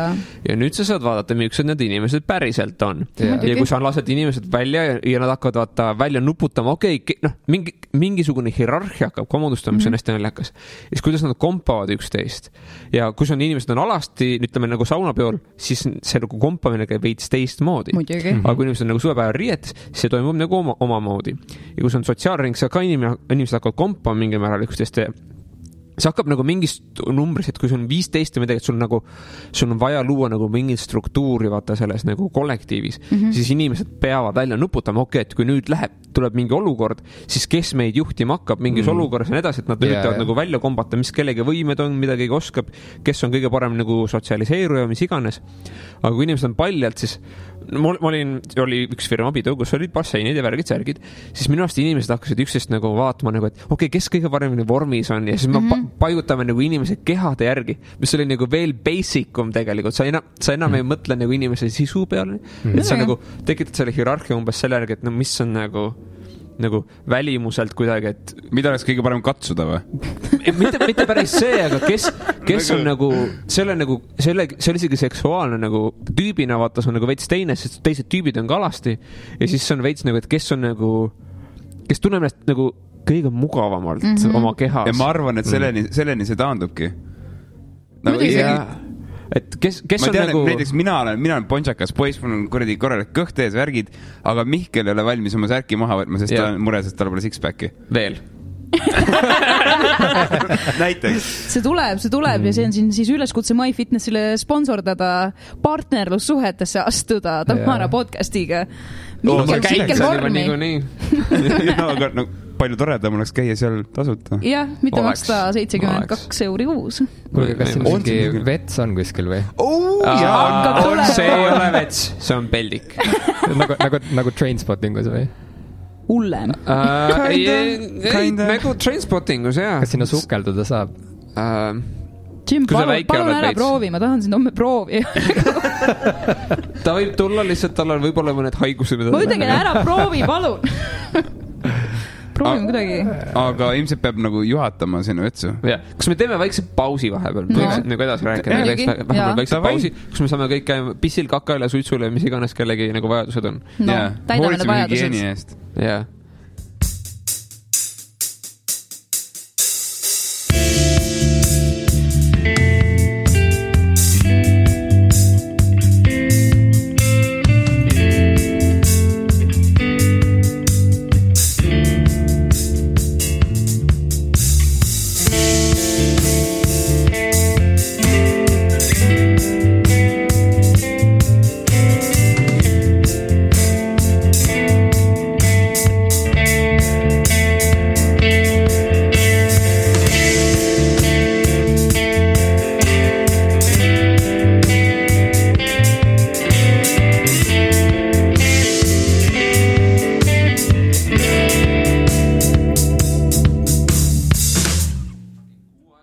ma nii kaua ei mänginud. Mingi nädala jagu äkki. Mõned tunnid. Oi, kindlasti. Kellelgi ilmselt on YouTube'i kanal selle kohta, kuidas ta kommenteerib seda, kuidas ta mängib seda. Yeah. Pigem Twitch. Võib see küll olla, jah. Aga selline YouTube'i kanal, kus kohas keegi vaatab livestreami ja kommenteerib seda nagu väljaspool. Mitte ise enda mängu. See oleks väga meta. Täielik meta nagu spin-off. Ja siis tuleb mingi channel, kes kommenteerib tema teksti lihtsalt. Ja siis on nagu siuke non-ending nagu shitstorm. Spiraal täielik. Väga hull. Kui sügavale saab minna. Need klapid tuleb ka panna pähe. Siis sa kuuled ennast paremini. Ütle siis me ei pea enam valjult vaata rääkima, et just selle karjuma üle toa. Aga see oleks täiesti tore, kui nagu üks rahulik podcast, et näiteks mina avastasin üks hommik väga esimese praamiga minnes Kuressaarde, mis läheb enne päikesetõusu, oli küll suvi, nii et päikesetõus oli veel varem ja see oli just, ma ei tea, mis kellast siis päike tõusis, siis tuleb välja, et Vikerraadios lastakse hümni. Mina ei teadnud seda, sest ma ei olnud nii varem. Ma ei ole ka kuulnud. Ja siis hakkab Märt Treier niimoodi, tere hommikust ja väga õrnalt sulle kõrva rääkima, et mulle täitsa meeldiks, kui ta tuleb see hümn ära, eks ole, mul oli väga pidulik autoga sõita mööda seda maanteed ja siis tuleb, eks ole, Märt Treier, tere hommikust, mis teed seal? See oleks mingi üks hommik täiesti nagu aga mõtle, äkki mingid vennad ärkavad selle peale eriti patriootlikult lihtsalt ja ta rääkis ju hästi õrnalt ja ta rääkis ikka niimoodi pool tundi, tal oli, ma mõtlesin, et huvitav, et see oli nii ilus tekst, et kas tal on see valmis kirjutatud, ta nagu andis niimoodi päevaks niimoodi nagu mõtted kaasa, et nüüd me ärkame ja mõtleme, vaata akna taha, seal on päike ja nii tore ja nii ilus, eks ole, ja mõtleme seda nüüd täna veel, ja selline jõustav algus. Siis ei ole tõesti valmis kirjutatud, kui vaata akna taha, siis on päikes vaatab mingi suvi, nagu on päike ju. Aga see ülejäänud tekst oli nii ilusasti sõnastatud ja sõnakordusi ka polnud ja neid apse ja nii edasi, nii et soovitan kõigil Vikerraadiot hommikul hästi vara, ma ei tea, nüüd saab hiljem, päiksetõus on hiljem natuke. Sõnade korduvus kui selline on täiesti omaette nähtus, et kuidas seda vältida, kuidas rääkida nii, et sa lihtsalt ei korda sõnu kogu aeg. No proovi mitte öelda nagu. Järgmised pool tundi läheb huvitavaks. See on meil üks suurimaid takistusi ja ma teen seda väga palju, et sa kuulad oma enda podcasti vahest, no ma pean kuulama seda, sest ma lahen seda üles ja siis samal ajal lihtsalt vaatad, mis toimub ja masendav on hästi nagu palju parasid sõnu ja siis on ääd ja siis on siis ja siis on see siis on ja siis on sul on mingisugused parasid sõnad, millega sa täidad lihtsalt mõttekohti selle asemel teha paus ja kõlada nagu mõistlik inimene minu jaoks kõige selgemini ja kõige vähem üleliigseid sõnu kasutav intellektuaal Eestis on Viivi Luik ja kui te satute nägema, kuidas Viivi Luik räägib kaamera ees või mikrofoni ees, siis täpsus on imetlusväärne, aga samas need pausid sõnade vahel, minu jaoks need muudavad ta samas natuke nagu robotlikuks, kui ta räägib. On hästi kummaline siuke topeltefekt, et ühest küljest on jube hea, et inimene nii hoolikalt valib oma sõnu ja räägib väga täpselt kogu aeg, aga samas ma samastun sinuga, Mihkel, et podcasti tehes mul samamoodi see eneseteadlikkus oma sõnakasutuse suhtes muutub nii teravaks mingi hetk, et kui sa hakkad selle peale mõtlema, siis mingi hetk nagu tunnedki ennast nagu mingi hälvik, kui sa järgmine kord hakkad salvestama ja kogu aeg mõtled selle peale, et kuidagi ja kui keegi veel mainib ka seda, et kuule, et sa kogu aeg teed vaata seda või sa kogu aeg teed või mis iganes, siis tekib mingi trots isegi, et nagu fuck, nagu, et aga see ongi see, mismoodi ma räägin nagu, et see on minu eripära, see on see, mis teeb minu flow nagu ägedaks, et mida sa nagu nokid, vaata, et minu arust seal tuleb igaüks peab leidma mingi oma, kui see teema nagu üldse kerkib nagu mingiks teemaks, igal ühel ei muutu see mingiks suureks teemaks, aga kui see muutub, siis ma arvan, et igaüks peab leidma oma mingi mugavustsooni nagu, siis on nagu inimest hea kuulata ka, sest et kui ta muutub puiseks, sellepärast, et üritab rääkida nagu Viivi Luik. Tõlle mingil määral sinu võime selle inimesega assotsieerida või empatiseerida nagu langeb.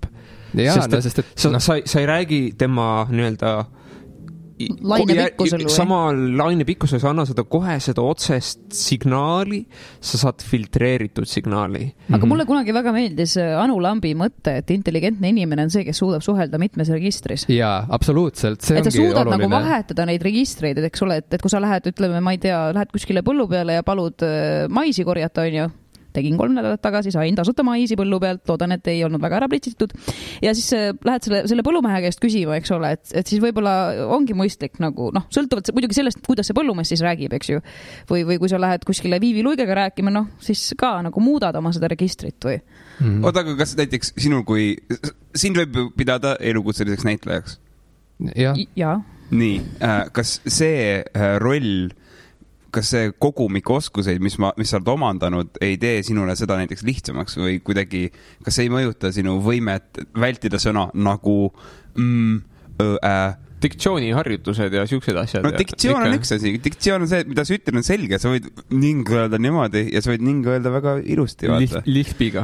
Kas te olete mõelnud, et sõnas lisp on nagu see sama S. See on nagu täpselt see asi, mida neil on raske ütelda. Lisp. Ja. Aga vastus su küsimusele on see, et ma kaldun arvama, et kirjutamine on rohkem mõjutanud mu sõnakasutuse suhtes tähelepanelik olemist. See oli super lause. Väga hea. Aga näitlemine või teatrikool on kuidagi mingeid teisi vahendeid võib-olla arendanud kui sõnavara. Minu arust näitlejad ei pruugi üldse olla nagu väga sõnaosavad tegelikult. Neil on mingid muud oskused, mis koolis kuidagi heal juhul nagu arenevad välja. Aga mis oskus üldse arendatakse nagu näitlemiskoolis tegelikult välja? Et see on, kas on, mul on nagu üks teooria, et mis muudab näitleja heaks näitlejaks, aga ma tahan ennem, et sa või kummest ennem räägib, sest et võib-olla see kas kinnitab minu teooriat või siis lükkab seal ümber. Aga see on ju vestluse Okei, põhimõtteliselt minu teooria see, et mis muudab näitleja heaks või nagu halvaks on see, et kui sa hea näitleja jääb oma sitta uskuma, ta muudab nagu oma maailma, nagu ta kujutab ette nagu nii elavalt seda nagu olukorda, et tema jaoks ongi nüüd tõsi. Ja mida rohkem ta teeb seda paremaks ta muutub selle nii-öelda maailma nagu väljamõtlemises. Et sa konkreetselt sa võib olla nagu sellel tasemel, et sa juba näedki, et sellel vennal on sarved peas, et see on nagu peaaegu nagu delusional juba. Aga mida paremaks sa saad selles, seda nagu rohkem sa kaod sinna maailmaga ära, kus nagu teiste inimeste jaoks sa ei suuda enam nii hästi olla päris inimene. Et sellesse võivad mingid vennad kinni ka jääda ja siis kui nad jäävad kinni, siis nad omandavad mingitest rollidest mingisugused aspektid oma ellu. Ja siis neil tekib hästi palju siukest bullshit layerid ka ümber. Et ma olen seda tähendanud paari inimesega, kes on nagu näitajad, kellega ma olen rääkinud, ma hakkan nimesid nimetama. Aga Toivo ja Piret. Kuragi Toivo ja Piret. Kõik viskavad nüüd tulevad kallale. Aga ma olen nagu märganud nagu siukest asja. Ja et nad nagu kujutavad hästi elavalt seda välja. Me kunagi Lenniga käisime impros ka. Ja ma aastasin, et shout out, improgrupp ja vaata, nad on nüüd just improteater ja ma ei tea. Nimevahetus, aga Rahel läheb ikkagi. Aga ma mäletan, et see aitas nagu minul näiteks seda nagu rolli, et ma nagu kujutasin seda nii elavalt välja, et kui see oli sõda, siis see oli nagu mingi sõjaolukorda näitlesime läbi ja põhimõtteliselt seal ei olnud ühtegi propi, lihtsalt meie riietes, aga ma nägin miine maas. Ma nägin, et siin on auk ja Rauno Meronen oli, me olime laval ja siis me näitasime ja me mõlemad nägime, ma sain aru, et tema nägi seda ka, sest et me uskusime, me oleme nagu lapsed, kes mängivad nagu pretendi, aga see muutus nii elavaks, et me uskusime seda. No sõnastasid praegu teatri ime ära minu meelest. See selline kollektiivne uskumine seal juures mulle väga meeldib. Jaa, aga seal on nagu, seal on moment, kus see võib minna liiga kaugele minu arust ka. Ja, aga selleks, ma arvan, ongi teatrikool kasulik, et seal õpivad inimesed tundma ära oma piire heal juhul ja õpivad selgeks lisaks heale eneseväljendusele õpivad ära ka mingid enesekaitsemehhanismid või tehnikad, sest et see, mida sina kirjeldad, ongi otse tee hullusesse. Ma olen täiesti nõus. Näitleja ei saa elada väga vanaks, kui ta niimoodi oma tööd teeb, nagu sa kirjeldasid. Et kui ta konstantselt elab sisse igasse draamasse, mida ta mängib, näiteks mul viimane suur nagu vastutusrikas roll oli Vanemuise teatris, kui ma mängisin Otellot, Shakespeare'i Otellos. See oli paar aastat tagasi, Andres Noormets lavastas Otello seal. Ja Otellos väga konkreetselt see lugu on siuke tuntud tragöödia, kus on ju armukadedusest hullunud Otello kägistab oma naise lõpuks, näidendi lõpus on ju.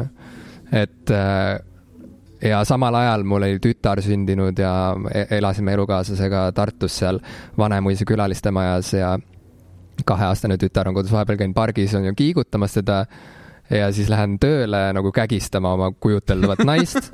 Et no, seal on vaja nagu leida mingisugune oma lahendus sellele ülesandele, sest et kui ma igas proovis ja igal etenduse õhtul lähen nagu 100% sisse niimoodi, et mul ongi silme eest must ja ma iga kord tahan oma kaasnäitlejat nagu surnuks kägistada, sest ma olen nii armukade, et nagu, noh, et siis nagu kuidas on üldse mõeldav, et ma mängin seda etendust rohkem kui ühe korra, noh, et siis ongi nagu kus juures minu meelest tõstatub sellise juures ka termin ohtlik näitleja. Ohtlik näitleja, mina olen rohkem tantsutaustaga, et samamoodi näen ma seda tantsijate puhul, et ongi täiesti termin ohtlik tantsija.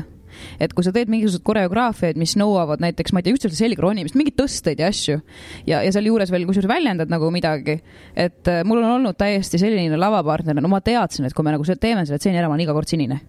Ta läheb sinna nagu nii sisse, mis ühtepidi jah, on nagu imetlusväärne, hästi mängitud ja ma tean, et iga kord, sest ta ei suuda ju sealt kõrvalt mõelda seda, et ta ei pane mulle jalaga selga, eks ju. Ja ma sain iga kord jalaga selga, ma teadsin, et ma saan ja me rääkisime sellest, eks ole. Aga see oligi, mulle tundus ka nagu see sama tööriistade puudus, et ta ei osanud teisiti seda head rolli teha, et see, me oleme ka praegu oma proovides seda rääkinud ja see minu jaoks ka nagu oluline, et minu meelest see oleneb ka seda, et mitu etendust sa selle asjaga nagu plaanid anda, et kui sa annad nagu, ma ei tea, 20, 30, 40, sa peadki leidma mingi teise tehnikat ennast hoida, samas kui neid etendus on nagu vähem, siis võib see otse tee ka olla, siis eladki sisse ja olenevalt ka muidugi sellest, mida sa selle lava peal teed, kas sul ongi kägistamine või sul on läbi mingi oma asja elamine. No rolli sisu põhimõtteliselt on see väga palju määrab. Et me oleme sellest nagu palju rääkinud ja see minu enda jaoks ka teema olnud, et kuidas mingeid asju läbi elada ja kuidas ennast hoida ja nii edasi, et ma ei ole küll näitleja, et see näitleja suhtumine, nii palju kui ma olen näitlejatega töötanud, on natuke teine kui näiteks tantsijatel. Aga jah, et see ohtlik näitleja minu jaoks on nagu ohtlik natuke. Ja, sest jah, see totaalne sisseelamine on omasem võib-olla performance kunstile, kus ongi vaja ühe korra saavutada mingisugune seisund. Pille tuleb ja oksendabki kana täis. Jah, et teed selle statemendi ära ja siis see on tehtud, see akt ongi... Aga see ei tähenda, et improviseerimisharjutuses ei võiks seda nagu kasutada. Jaa, et see on töövahend. Ja improteatrile mulle tundub nii vähe, kui ma olen sellega kokku puutunud, on see üsna nagu omane. Et kasutatakse seda ühe variandina tõepoolest seda ettekujutust ja nii edasi ja see võtabki selle näitleja nagu või selle tulevase näitleja võtab teistmoodi lahti, selle kujutusvõime lahti.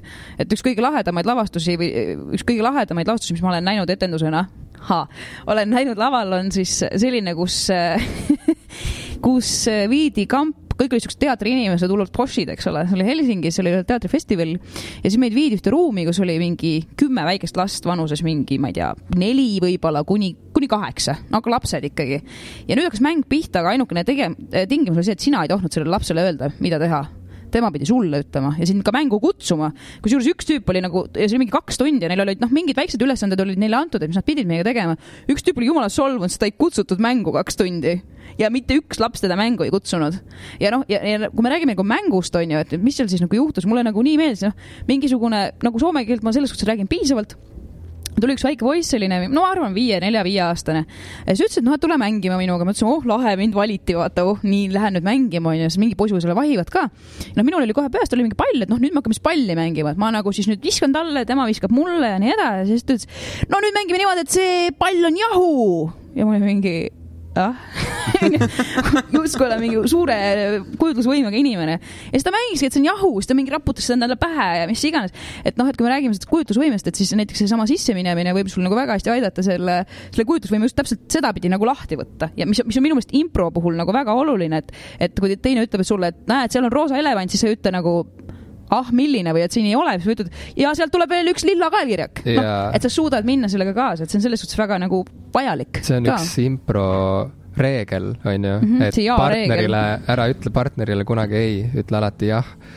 Aga ma arvan, et see reegel ei pea alati paika. Sest et siin on nagu, see on 2 otsaga nuga. Nii.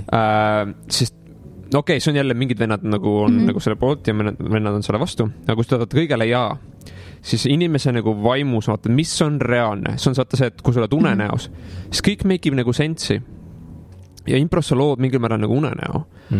Aga kui see läheb liiga jaburaks, siis sa ärkad sellest üles. Siis sa ei võta enam inimesi nagu sisse. Ja mingid vennad lihtsalt on mingi, kui jaburaks ma saan seal ajada. Samamoodi sul on vahest on vestlustes. Sa räägid mingi inimesega ja ta ainult räägib. Et ta jäta sinu jaoks üldse ruumi. Ta ainult räägib. Ta räägib siin surnuks. Ja ta on nagu hästi nagu ego nagu seal mingil määral. Ta lihtsalt nagu, ta üritab seda viia nii kaugele vähegi võimalik. Ja kui sa ei suuda nagu seda nagu groundida kuidagi ära, siis üks inimene, kellele sa ei suuda ei ütelda, võib selle asja kõik perse keerata. Siis on võib-olla ka selline partneritunnetus. Et eks see on ka nagu see, et vaata, kui näiteks meie teeme oma projekti ka ju mõnes mõttes niimoodi, et just kui keegi ei ole varem koos töötanud, tegelikult sellest pundist, mis on nagu mega suur risk, on ju. Oota, kui suur teie punt on? No meie punt on niimoodi, et lavale läheb 4 etendajat, siis olen mina lavastaja rollis ja siis meil on nagu see tugistruktuur on meil produtsendid, dramaturgilised abid, kunstnikud, IT-inimesed, sellepärast, et me kasutame ka IT-lahendusi, et neid selliseid lavatagusid inimesi on nagu veel, on ju, ja tõesti keegi ei ole varem koos töötanud, eks ju. Ja kus juures alati, et ühtepidi räägivad inimesed alati, et sul on suur kunst ja nii edasi ja see ongi väga õige, aga tegelikult on seal ka väga palju mingit rahamängus, seal on ka veel mingisugused kokkulepped sponsoritega ja nii edasi, et minnakse nagu väga suurele riskile. Ja kohati, eks see teatris ongi, et sa pead nagu jääma nagu usaldama seda teist inimest, on ju, kuigi ilmselt kõigil on neid kogemused, on sitt partner lihtsalt, vahet ei ole, mida sa teed. Ja see sama asi, kui sa ütledki, et ta nagu räägib ja sulle ei lase rääkida, et see on minu jaoks teatris on see väga oluline. Kui me räägime, kes on nagu hea näitleja või mis on hea näitleja tunnusjooned või etendaja või tantsija, vahet ei ole, mida ta seal lava peal teeb, siis minu jaoks on väga oluline see, et ta oskab teisele inimesele selle ruumi anda. See on nagu nii ilus, kui kellelgi seal juhtub midagi ja siis ta annab seda ruumi seal juures. Ja see samamoodi nagu minu meelest kehtib ka elu puhul. Et sa näed, et kellelegi midagi toimub nagu väga suur, siis sul on nagu persevest, nagu mul läheb nii sitasti. Kusjuures, mis on nagu väga selline omadus, mida jälle üks psühholoog, keda ma lugesin, ütles, et kadedustunne ja selle kerkimine on otseses seoses sotsiaalmeediaga. Sellepärast, et kui me midagi, mis sotsiaalmeedias nagu väga palju agiteeritakse või mis eksalteerub, on siis see, et me ju väga palju, me valime, mida me jagame, on ju, ja teatavasti inimesed jagavad ikkagi üldiselt oma kõige paremat poolt või oma sellist kureeritud poolt, mida ta valib. Või kui me valime nagu, et me jagame väga halbu asju, siis me teeme seda justkui nagu läbi mingisuguse huumoriprisma, mingi eneseiiroonia, mingi olengi nerd ja mul ei ole girlfriend'i ja mul on asjad nii halvasti, aga siis on mu valitud persona, on ju. Yep. Ja tõepoolest, et väga paljud sellised, see esimene keskea kriis ehk siis 25, 30 ja sealt edasi, võibki tekkida sellepärast, et issand vaata, kus kohas mu kursakaardused juba on nagu Jesus, nad on juba doktorantuuris, mul ei ole veel seda paberitki või nagu me just rääkisime lavastuse kunstniku. Või ma olen koolis ja nad on juba saavutanud selle töökoha. Ja rääkisimegi nagu lavastuse kunstniku Kaitlin Pirnpuuga ja tema ütles, et tal on väga suur reisija, on ju. Sest ta just istus seal arvutis, kui me rääkisime, mõtlesin, et kuule, tule nüüd tagasi maailma, sest fuck, see bitch on jälle Fidžil. Konkreetselt, et see mingisugune kuradi Aasias surfavate inimeste pildid mul endal ka nagu, ja see ka mingi trendide kaupa, mis parasjagu popp on, pali nüüd vaikselt hakkab ära kustuma, pali hakkab nagu ammenduma, nüüd on väga huvitav, vahepeal oli India, siis oli Tai oli teema, mis muidugi nendest trendides palju see maksab sinna minemine, on ju, aga pali, et nüüd on väga huvitav, mis see järgmine on, et aga jah, et see kadeduse teema, et see mulle tundub on väga palju tekkinud sellest. Meil on võrdusmaterjali palju vast. Ma lugesin ühte raamatut, mis oli Culture Code. See oli, ta rääkis, see oli mingi professor või keegi, ma isegi mäleta, kes selle kirjutas, kes ta uuris hästi palju, et mis muudab nagu ühe kultuuri heaks ja edukaks ja mis lõhub kultuuri ära, mis muudab kultuuri mürgiseks. ja see boilis down'i sellele nagu, kui reageerivad inimesed oma vahel on. Et ütleme, istume ühes ruumis, meie ülesanne on täita ühte tööülesannet ja kui ma ütlen midagi, isegi siis, kui see ole tihtipeale 100% oluline, aga kõik reageerivad sellest, tähendab, minul on siin roll siin ühiskonnas. Nagu selles keskkonnas on minul roll. Aga kui nüüd üks inimene ei nagu reageeri sellele, siis mina tajun seda nagu mingi, see võib-olla on nagu päris nagu aktsepteeritav või midagi siukest. Ja tihtipeale me nagu niimoodi korrigeerime üksteise käitumist, aga kui sa nagu töökohas, kus ühte inimest kõik nagu natukene ignoreerivad, see väljendub hästi väikestes asjades, siis ta hakkab nagu, kui me ignoreerime näiteks, nagu järsku hakkame Lennartit ignoreerima, siis see tegelikult muudab meie omavahelise suhtlevusega mürgiseks. No, kui me näeme, et me teeme seda kellegile, siis on väga reaalne, et me teeme seda üksteisele. Ja mingites olukorras on vajalik, et nagu, kui keegi teeb midagi teisiselt nagu rumalat, siis me peaksime seda ütlema, et see ei ole aktsepteeritav, et nagu nüüd käitu normaalselt ja sa oled endiselt veel osa meist, aga me korrigeerime selle käitumise kohe eoses ära nagu üliväikse nagu mikroasjaga. Aga kui on nagu, vahest sul on nagu mingid üriti mürgised inimesed keskkonnas, kes nad ei oska paremini teha või midagi sükest, et laval see võib ka väljenduda, et minust nagu laval nagu sisseelamisele aitas ka, et kus on lava peal partner, kes reageerib sellele ja ta on nagu, te satute nagu kiiresti sünki, et sina teed mingi väikse asja, mina teen väikse asja ja see on nagu, see reaktsioon on kas või nagu õrnoogutus, see on lihtsalt hingamine, see on nagu pisikesed nagu mikroväljendid ja kui me tajume, et me oleme ühel lainel, siis on mingi boom, me saame mingi hea mingi vaibi ja me saame siit tuua mingi suuri asju ja see töötab publikuga ka, et kui sa mängid selle publikuga, siis publik elab sinna sisse, nad nagu tunnevad sinu igat nagu õrna nagu higipiiska, nad tunnevad seda nagu õrna, nagu hästi nagu sekundilist ebamugavust ka, et sa nagu suudad sinuga empatiseerida nagu ülihästi, aga kui sa kaotad selle, siis see on nagu hästi ebamugav ja kui sa lähed nagu hakkab downward spiralima, siis on see, et kui sa oled lava peal eriti impros ja sa pommid, ma kujutan, et stand-upi inimestel võib olla ka eriti ja see on nagu lihtsalt, sa tunned ennast nagu maailma kõnts see on nagu mingi get me out of here minu meelest see on igal juhul tegelikult laval siiski tajutav. Kas see publik tuleb suga kaasa või kas nad kuulavad või kas ma olen teinud ühe rolli ühes väga halvas lavastuses. No tõesti niimoodi, et mul on ainult üks kogemus, kus oli see, et mul oli piinlik minna lava peale, see oli üks välisprojekt ühes lähiriigis paar aastat tagasi. Ja see veel etendus seal ühel festivalil ja siis me tulime nagu Eestisse ühele festivalile ja ma mäletan nagu seda, et ma ette juba teadsin, on ju, et see on nagu halb, kogu see näitlejate seltskond või etendajate seltskond, kõik teadsid, et see on halb asi. See oli meeletult konflikte selle lavastajaga, et see on halb asi, aga ta nagu ei uskunud meid siiski. Ja ta tegi veel ühest ooperist siis nagu sellise moodsa kaasaegse tantsulavastuse, mis oli nagu selline tõeline õudus. Ja aga me leppisime nagu kokku, et sõltumata sellest, mis me arvame, läheme ikkagi päriselt peale. Et me ei peta oma publikut, kes on selle eest maksnud, eks ole, me teeme seda halba tantsu võimalikult hästi.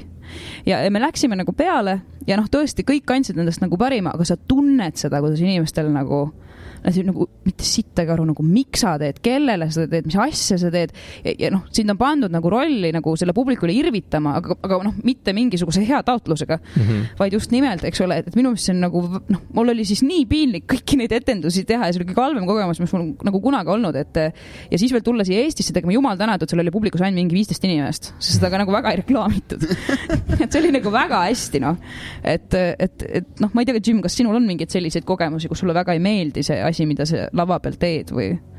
Jaa, mul on vist üks kogemus, aga see ei olnud isegi lavastus, vaid see oli lihtsalt siuke mingi happening ja siis seal ma lihtsalt samamoodi mõtlesin, et okei, ma teen nagu siukest asja siin laval, ma teen seda nagu tõsise näoga nii nagu ma teaksin 100% miks ma siin olen ja mida ma teen ja siis see oli kuidagi talutav ja kui ma lõpuks nagu majast väljusin, siis ma lihtsalt unustasin selle ja nii.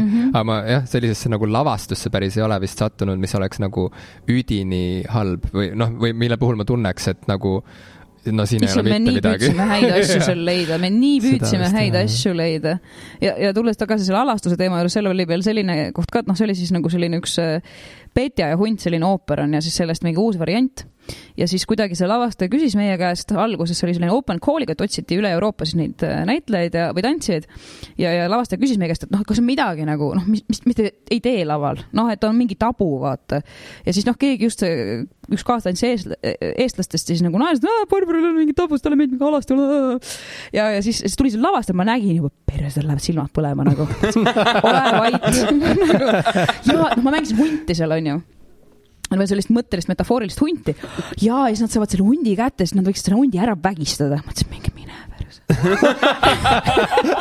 Ja sellised hetkelisel nagu jumala palju ja siis lõpuks nagu me mingid etendused tegime siis niimoodi ära, on ju, aga õnneks tuli siis nagu selle riigi produtsent, kes oli nagu mõistlik inimene, jumal tänatud, see on seadusega keelatud, kuna see oli avalik ruum. Et ma ei saa olla alasti, nii et ma olin siis nagu aluspesus ja siis Eestis viimasel etendusel nad siis nagu näited mängisid selle kuidagi ümber, nii et ma ei pidanud nagu seal siis nagu alasti kuidagi, või pool alasti nagu aelema. Aga seal oli veel selliseid momente, seal oli me niisama, seal oli nagu eestlased, lätlased, leedukad ja veel oli keegi, eks ole.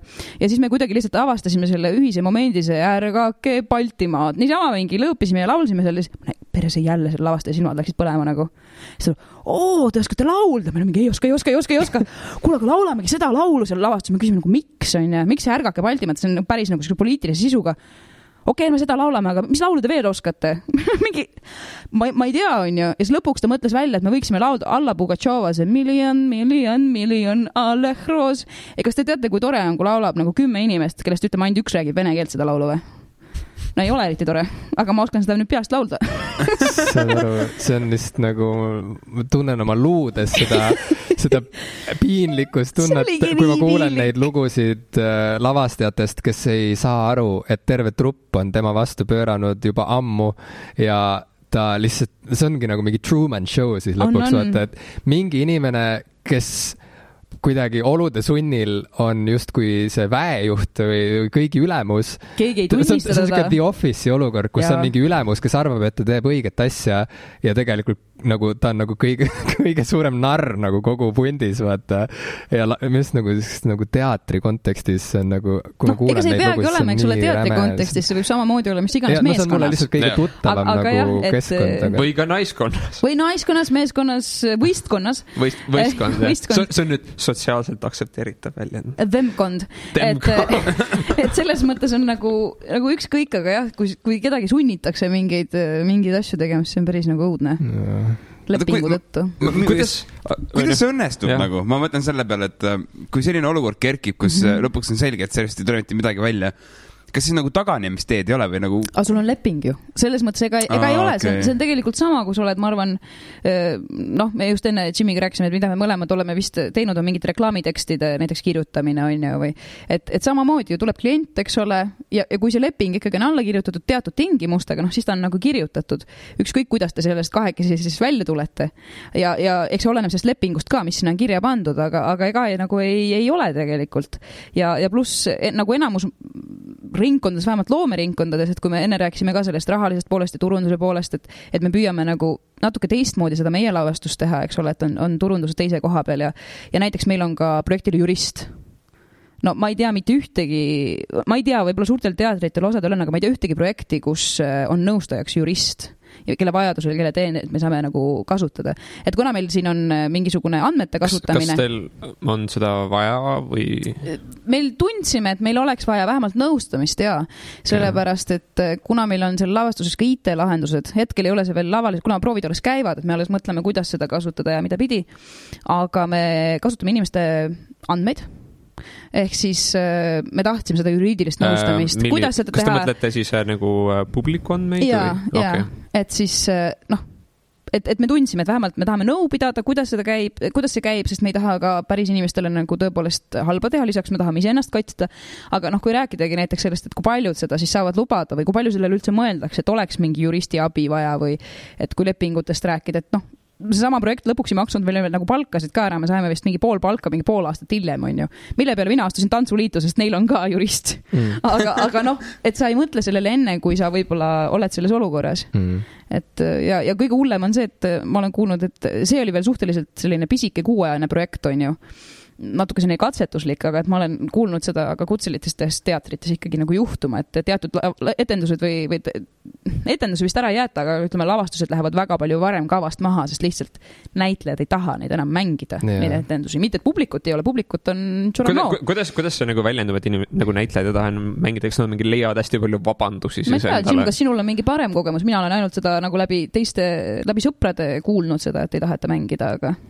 Ei, ikka see kõik lõpuks ju taandub inimsuhetele, kui näitlejatega ei ole head klappi, siis see asi lihtsalt laguneb koost. See on nagu bänd selles mõttes, et kuidas ma arvan, et ka väga paljud bändid, ma ei tea, teevad lõpuks oma mingid viimased 2 albumit ära, sest et muidu nad peaksid umbes kõik oma villad ja mis iganes erasaared nagu tagasi andma, aga omavahel ollakse nagu täiesti tülis näiteks või midagi sükest, et no see ongi sükene grupi sünergia küsimus, et etenduste kvaliteet ju ka hakkab sealt ikkagi kannatama. Ja, et teatris ei ole tavaliselt inimesi, kes oleksid nii jõukad, et nad omaksid erasaari, aga sellele vaatamata seal kehtib samasugune süke bändi sünergia põhimõte, et kui see sünergia on olemas, siis on kõik hästi, aga kui seda pole, siis lähevad lavastused kavast maha või hullemal juhul peab teater üldse oma uksed sulgema või ei tule, näiteks ei tulegi välja etendust. Et seda on ju seda ka, või lavastust, et seda on ju ka olnud, et kulutatakse nagu esietendus välja ja siis seda on küll harva, aga on teatud teatrid, kes on siis öelnud, et ei tule välja. Seda siis mõnda aega varem, et seda on ju ka juhtunud. Grupp laguneb siis koos enne esines, No ega siis oleneb ju, kuidas sa ka koos töötad, et kas sa töötad nagu vabakutseliselt, projektipõhiselt või oled sa kutselises teatris. Mul on tunne vähemalt endal, et nii palju, kui mul on olnud kontakti kutseliste teatritega, et seal sul on ikkagi ka mingisugune hierarhia, sul on, eks ole, pea näitejuht, sul on teatridirektor, et samamoodi on sul võimalik ju minna oma ülemusega rääkima, et kuule, see, ma ei tea, see minu jaoks, et on ju näiteks, et kui tulla selle Me Too juurde, et see Me Too skandaal hakkab vaikselt ka teatrimaailma sisenema, et on üks selline superstaar lavastaja nagu Jan Fabre, Euroopas skeenel küll rohkem minu teada, ta Eestis ei ole käinud, vähemalt ma ei tea, aga ta teeb selliseid tõeliselt suurvorme ja nii edasi ja need lood on käinud nagu juba, ma ei tea, 10 aastat, isegi mina, kes ma nagu ei ole temaga kontaktis, tean, et ta kutsub oma näiteks naisnäitlejaid ainult numbrite pidi. Kellelgi ei ole nimesid, eks ole, või mingid sellised ülialandavad asjad ja tegemist on nagu minu jaoks väga huvitav inimesega, sellepärast ma olen püüdnud aru saada, kas ta on sotsiopaat, sellepärast ka tema lavastusprojektid on sellised, näiteks etendus kestab 27 tundi. Mis on küll lihtsalt selline eksperiment või näiteks, et ta võtab 9 aastaks, ostab endale küla, ostabki ühe küla ja hakkab nendele inimestele, kes seal külas elavad, palka maksma. Ja sellest siis aretab mingisuguse lavastaja. Ka selline kaadkompleks, eks ole. Ja tema on üks esimesi, kelle kohta, kuigi need lood tõepoolest... Ja ta ei tee nii halvasti, sugugi mitte. Tema võib-olla on see, ma ei tea, kas erasaared on, aga villa tal kindlasti on. Ja tema on see, kelle kohta, nii palju kui ma Euroopa teatris keenen ringi liigun, on need jutud käinud nagu tõeliselt kaua ja nüüd siis lõpuks keegi tema oma teatrist tuli sealt teatrist ära ja need, kes on eelnevalt ära tulnud, nad siis kirjutasid selle esimese avaliku pöördumise sellest rääkides. Et samamoodi tegelikult see üldmaailma, kas trend ei ole õige sõna, aga mingisugused liikumised ju mahuvad ka sinna teatrimaailma sisse, et ma ei tea, ma tahan loota, et Eestis ei ole selliseid lavastajaid, aga vähemalt, kes läbi alanduse jõuaksid kuskile. Jim, kas mõni lavastaja sind ka varasti katsunud? Näita Lenni peal, kus kus see paha mees sind katsus? Tule lähemale. Lihtsalt see sama asi toimub, aga lihtsalt Lenni pihta. Aga võt, see on see content, mille pärast teil on vaja kaameraid ka siia stuudiosse. Praegu näeks, kus sest hetkel nagu Jim katsub, ikka sa ei kujuta ette kust. Kuulub Lenni lihtsalt. Aga võt, see ongi see ohukoht. See tunne on nii hea, aga see on nii vale samas kõik. Tunnen hea, aga ma ei tahtnud, ma ei palunud seda. No täpselt. Ikka jõuame sama teema ette tagasi. Ja ma katsun edasi ja sa nagu ei peata mind ka. Ei, saade läheb edasi, kõik on jumala fine. Aga Lennatil on nüüd vaikselt Stockholm sündroom. Alguses ei meeldinud, aga nüüd ta ei saa enam nagu lummatud. On lummatud lihtsalt, sa võlusid oma maagilise katsumisega ta ära. Me enne Mihkliga just arutasime siin väiksel potibreigil, et mismoodi üks inimene satub olema näitleja, nagu see, mitte et see juhtuks kogemata, No on vist seda ka, et juhtub kogemata. Aga nagu kuidas keegi sellise teekonna ette võtab, sest see on hämmastavalt, see ei ole lihtne protsess, see ei ole suugi lihtne, see peab ikka olema väga motiveeritud tegevus ja nagu me olime koos impros, on ju. Ja me läksime seda tegemist. Tundub nagu tuus asi, mida teha, sest meil on igav. Kui vanad olite siis? Ma pakun 22, 23, 21. Suurte inimestena selles mõttes. Ja.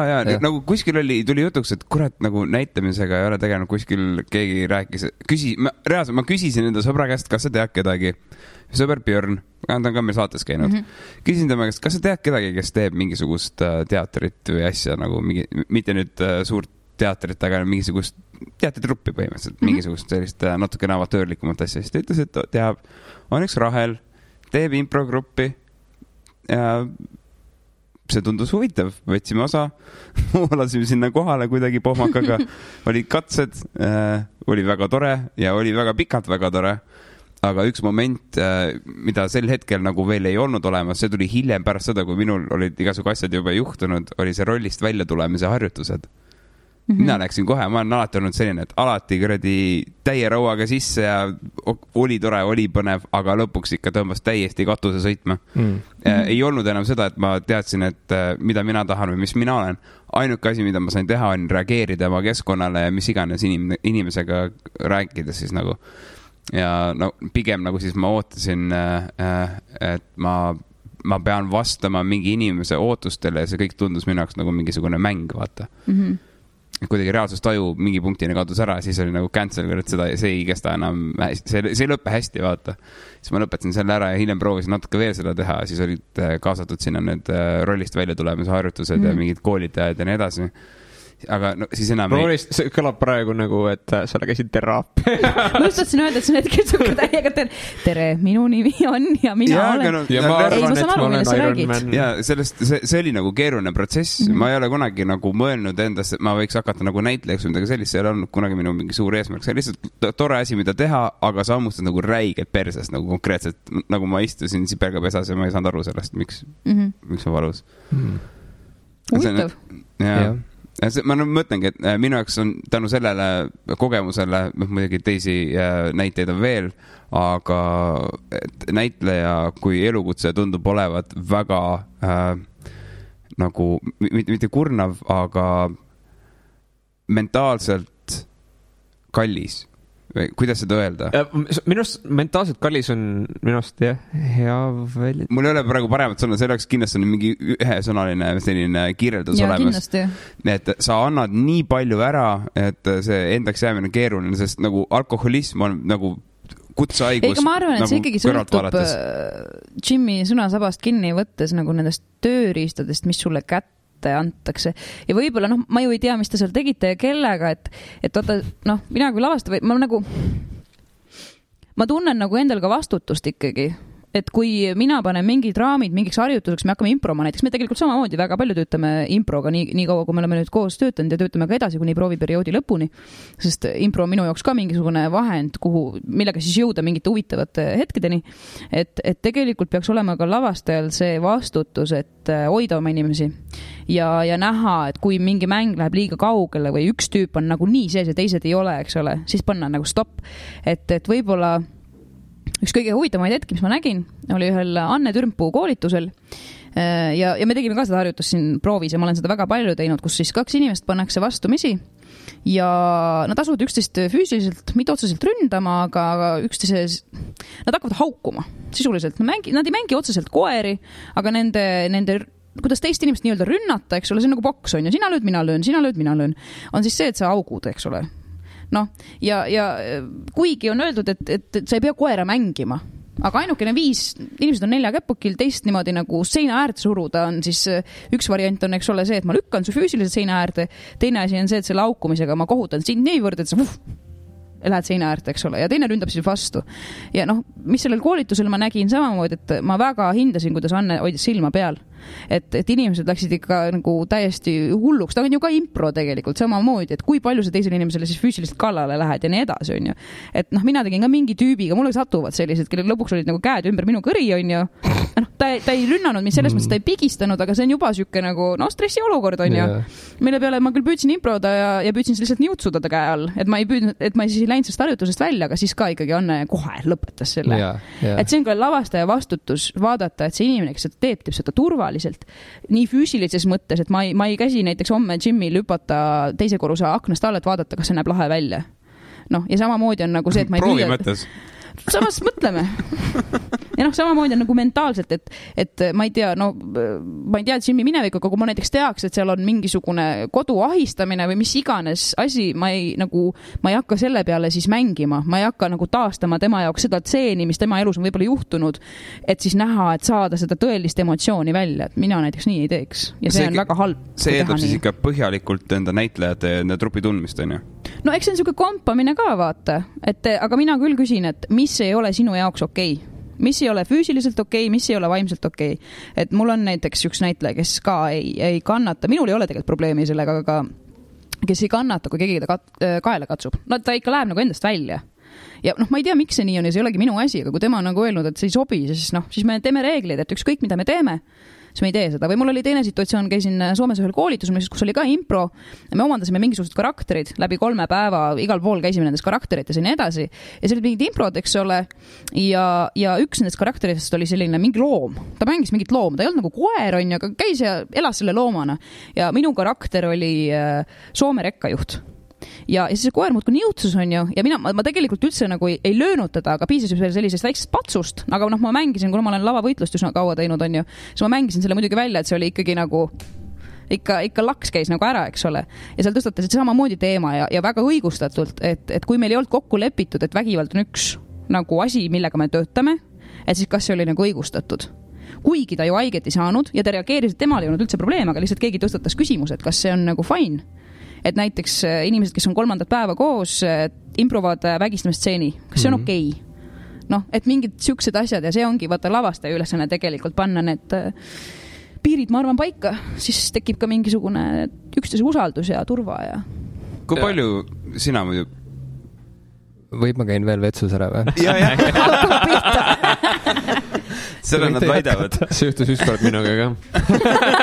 Käisin vetsus ära. It happened once. Nii see saade käib. Mul on, või ma küsin? No, küsi. Sa oled nagu mingil määral siis paigutatud siuksesse olukorda, kus sa pead suunama inimeste käitumist ja nagu juhtima inimeste... No sa mahineerid sisuliselt, jah. Et mis on siis, ütleme, parimad viisid sinu arust panna inimesed käituma nii, nagu sa tahad nad käituksid? Esiteks selge mõte sellest, mida sa kas tahad ja see ei tähenda seda, et sa tead seda, mis on lõpptulemus, on ju. No võtame mingi täiesti suvalise tseeni, näiteks ma tahan, et kaks näitlejat istuvad laua ääres ja üks väljendab vaikselt, kuigi nad vestlevad, väljendab seda, et ta vihkab seda teist inimest. See on see, mida ma tahan, on ju. Nii, siis üks variant on see, et ma tean seda, kuidas see juba välja näeb ja lihtsalt ma püüan võimalikult hästi näitlejatele seletada, mis on see dünaamika seal sees, kuidas see viha kasvab, kuidas see kehaliselt välja näeb, kui viha kasvab, ilma et ta seda välja ütleks, ilma et tema kõnetoon muutuks. Kas sa pead seda seletama siis näitlejatele või nad ise nagu ei... Nüüd on vahe, on ju. Kui ma tean seda lõpptulemust, siis üks tee on jah tõepoolest see, et ma seletan, võib-olla ma isegi näitan ette, võib-olla kohendan, stopi, nüüd on kuule, siin see jalg juba räägib midagi muud, on ju. Nagu me enne rääkisime, et see on nii pisikestest detailides kinni. Nüüd teine viis seda teha on see, et ma lasen näitlejatel endal näidata. Ehk siis nemad hakkavad mingit asja mängima ja kui ma ütlen, et kuule, see praegu ei sobi, proovi midagi muud. Ja ta improb. Ja ma ütlen, proovi midagi muud, aga muuda nüüd seda. Võta hoopis mingi teine lugu pähe. Ütleme, et sa istud seal laua taga, eks ole. Ja võta näiteks, kuigi teie tekst on seesama Shakespeare Othello mingisugune monoloog, mida sa annad, eks ole, siis peas on sul see, et sa saad järjest rohkem aru, et see, kes sinu vastus istub, on ju, ta hoiab sinu elukaaslast vangis. Ja sinu päris elukaaslast näitlejana.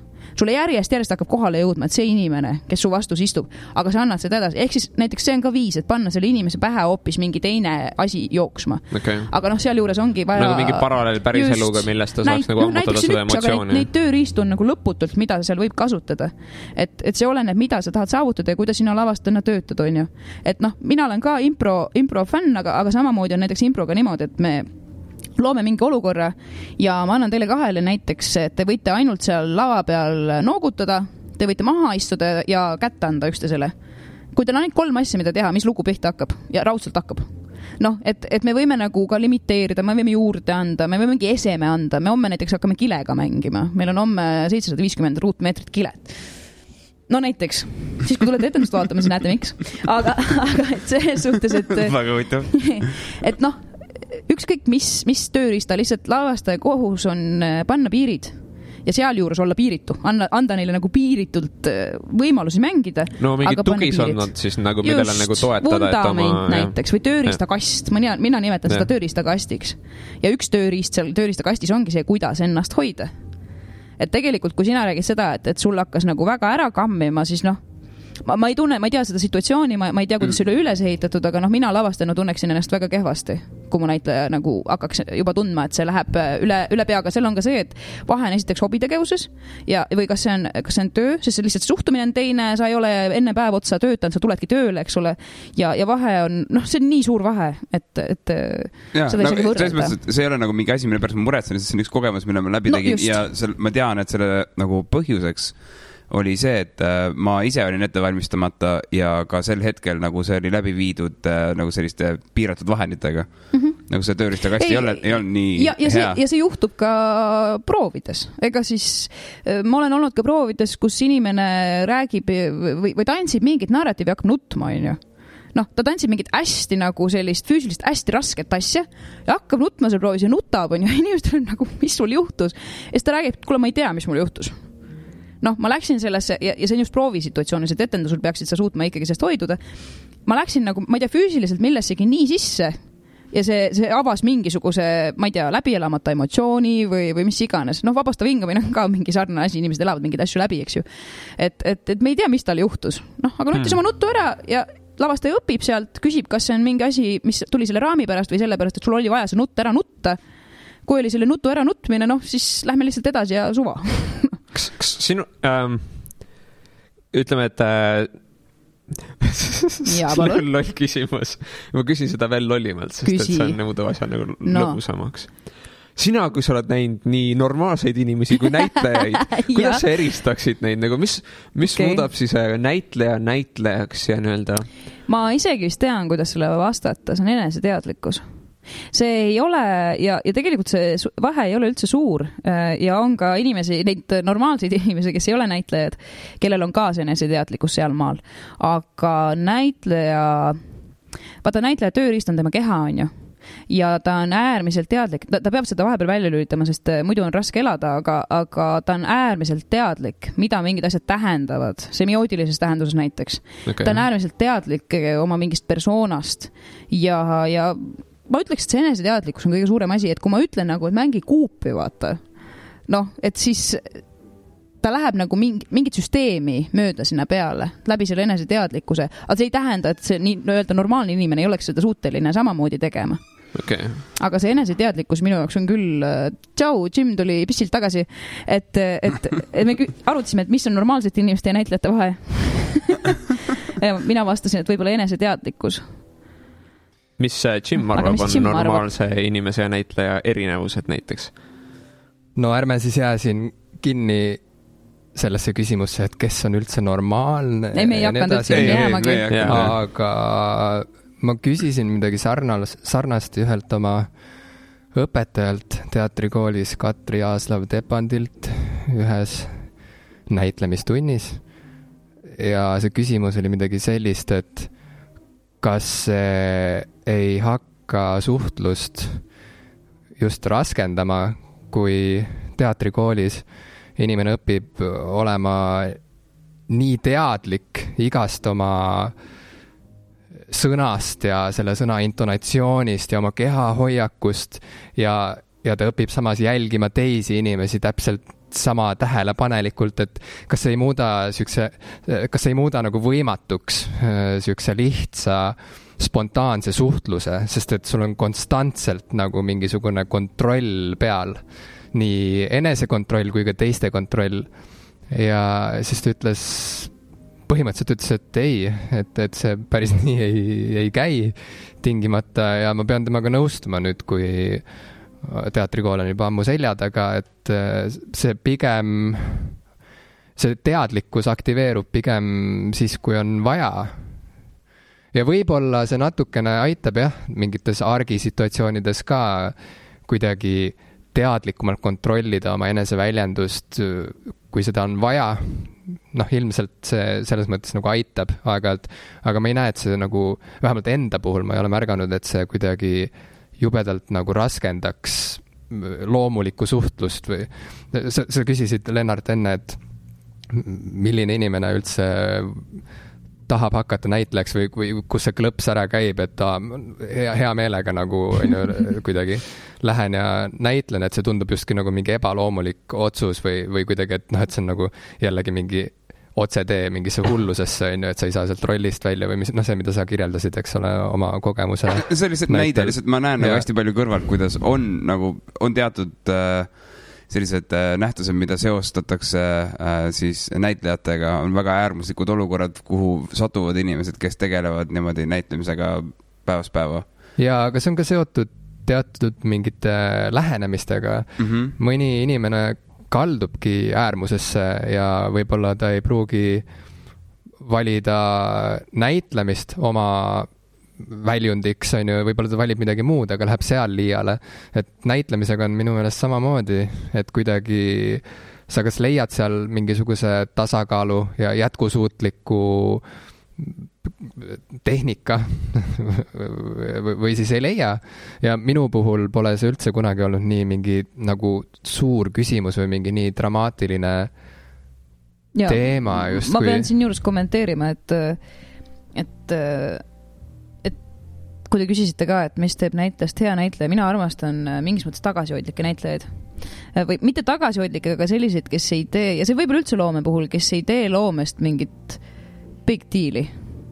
Et see ei ole nagu see, et tähendab kunstniku persona kindlasti, mis iganes müüginumbrid, see igal juhul sa kuvad ennast avaliku inimesena, avaliku elu tegelasena, aga mulle meeldib seal juures see, et see ei ole see tohutu äng, kus sa vanemad paneelmaja rõdu peal jood ise tehtud musta straveini, sest sul ei ole rohkem raha.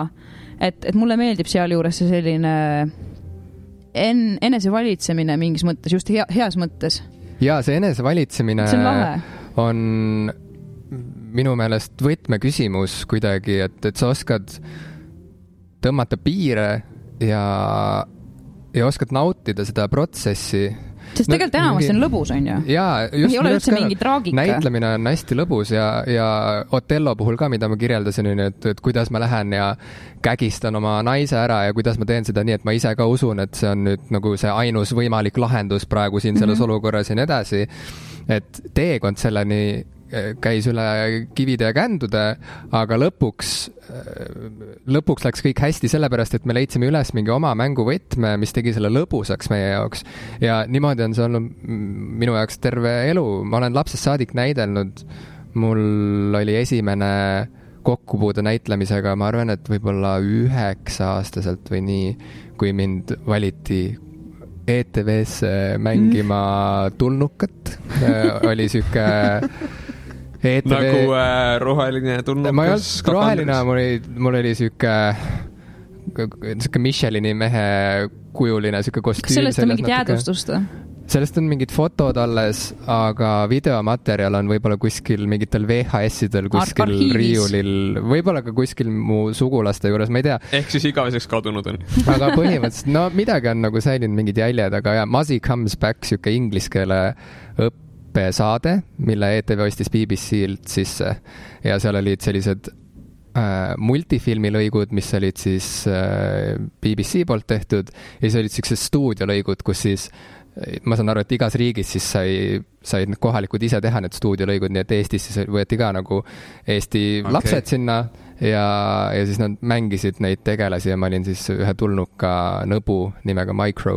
Ja juba sellest ajast peale, nagu siis ma ka ei analüüsinud, et kuidas ma sellest rollist välja saan pärast, nagu mul on mingid lillad lindid peas ja ma olen tulnukas ja ma söön vahtkummist kellasid, et kuidas ma nüüd koju lähen ja söön midagi muud nagu kui vahtkummi, et ma ei hakanud oma diivanit sööma kodus, diivani polsterdust, et see oli lõbus, et see oli mäng nagu ja minu arust nagu see ongi see võti, et kui sa leiad selle mängu üles või oma mingi saladuse, et ikkagi nagu iga hea lavastus põhineb usaldusel minu meelest ja kokkulepetel ja see, mis tundub välisele vaatlejale kaose ja anarhiana ja mingi hullusena nagu, et wow, kuidas nad teevad seda õhtust õhtusse või midagi sellist, siis ilmselt, kui see on mingi jätkusuutlik asi, siis seal on kõigil ikkagi tegelikult väga turvaline olla ja kõik teavad väga täpselt, mida nad teevad ja isegi kui tavaliselt ausalt öeldes ma ütleks, et mida segasem lavastus, seda kui ta on veel hea lavastus, siis seda sätitum ja täpsem ta nagu on.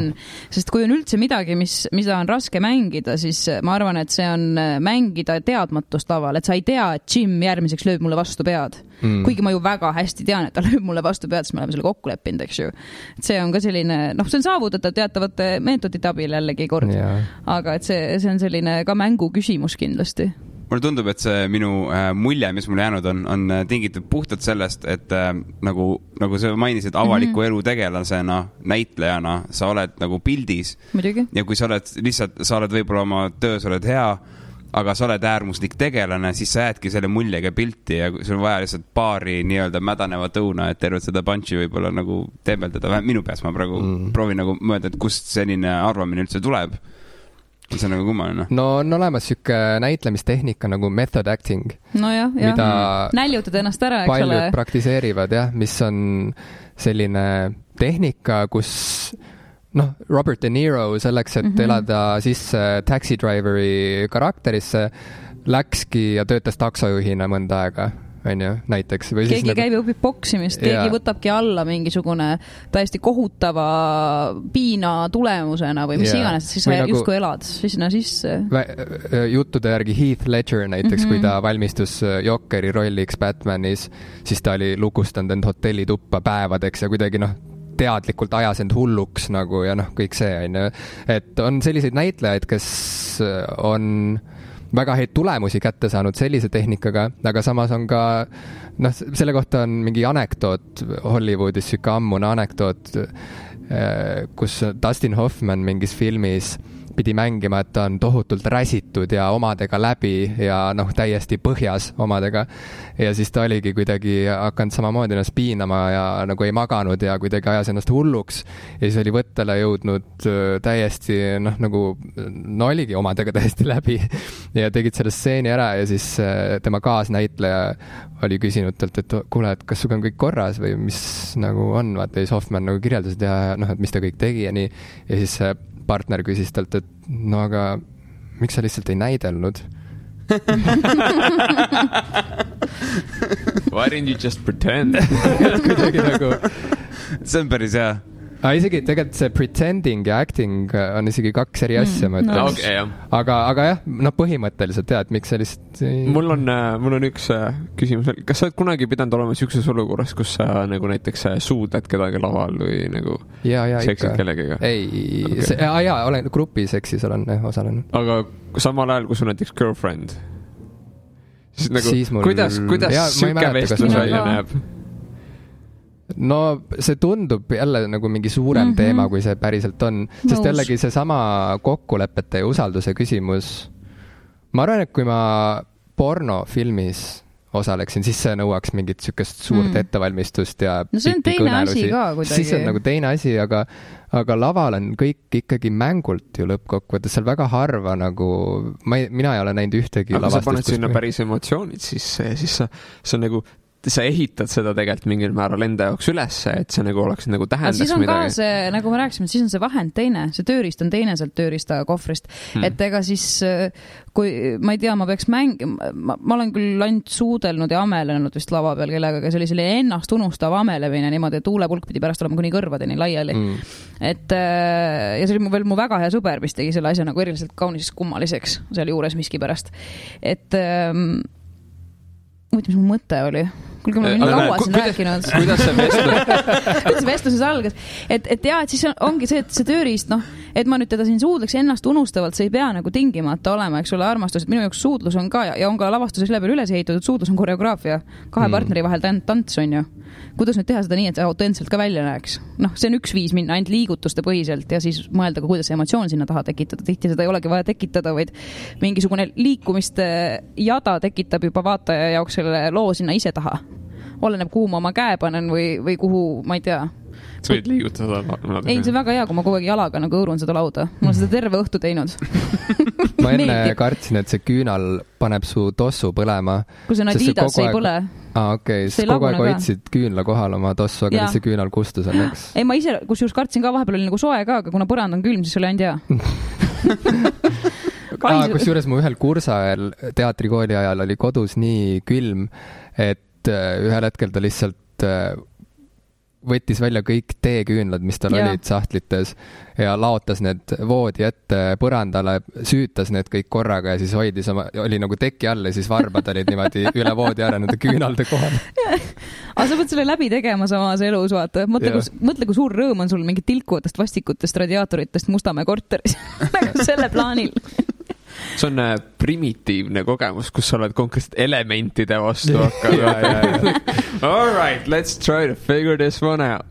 Aga see suudluse asi on selles mõttes huvitav, et samamoodi nagu minu meelest pole laval võimalik olla päriselt alasti, ei ole laval võimalik ka päriselt petta oma, ma ei tea, elukaaslast või partnerit. Aga samas see vestlus siiski, ma mäletan, et mul mingi vestlus tollase elukaaslasega, ma ei mäleta, ma vist nagu mainisin, et me ilmselt nagu, see tseen nõuab seda ja toda, et ma ei mäleta, et ta oleks ka nagu üldse seal mingisugust kulmugi nagu kuidagi, eks ju. Ja ta nagu oli seal publikus ka, ta oli täiesti esireas, eks ole. Ma ei mäleta, et sellest oleks mingisugunegi teema nagu tõukunud. See on... minu arust, ma arvan, et see oleneb hästi palju sellest, et kui nagu enesekindlalt see inimene kes seda vaatab, tunneb ja mis on nagu usaldus seal on. Kui sa oled juba enne mingi kala, vaata, siis sa võid igast asjast mida iganes välja lugeda ju. Aga kui sa oled esireas, vaatad sinu girlfriend nagu suutleb mingi teise tüübiga, ta on näitleja, ta on nägus, nagu sa võid olla ükskõik kui nägus, mingi natukene läheb silm korraks kisse nagu mingi all right. Ma ei ole pahane, aga see, kas see on vajalik? Ma ei tea, nagu ükskõik kui enne, sa võid olla fucking Chris Hemsworth nagu, aga see on mingi nagu midagi kuskil, et ma arvan, et see on vajalik, et sa isegi, kui sa laseksid sellest täiesti lahti, siis see oleks minu arust probleem. Võib-olla tõesti, ma ei tea. Sest et siis kas asi on üldse nagu suutluses, et ma mõtlen, et minu praegune elukaaslane on ka pidevalt lava peal, eks ole, tantsijana ja et kui ma olen nagu vaadanud, oli ka üks lavastus, kus oli selline justku armastustseen, aga seal ei olnud nagu suudlemisega midagi pistmist. Aga samamoodi see tunne on ju seal taga, et kui ma olin nagu ise publikus, ega ma ikkagi nagu ei... Sul on nagu õigus, ma arvan, Jim, et see on ikkagi see, et laval ei ole võimalik alasti näha ja see samamoodi töötab, ja minu jaoks ei ole üldse asi suudluses, et jah, alati küsitakse nagu suudluse kohta ja nii edasi ja näiteks selle sama alasti lavastuse nagu plaanis on ja mul on olnud nagu mingid erinevad meesterahvad istunud mu õlgadel niimoodi, et nende till on vastu mu kaela, eks ju. No mitte vähe on ju, seda on nagu palju juhtunud. Rohkem kui ma tahaks tunnistada.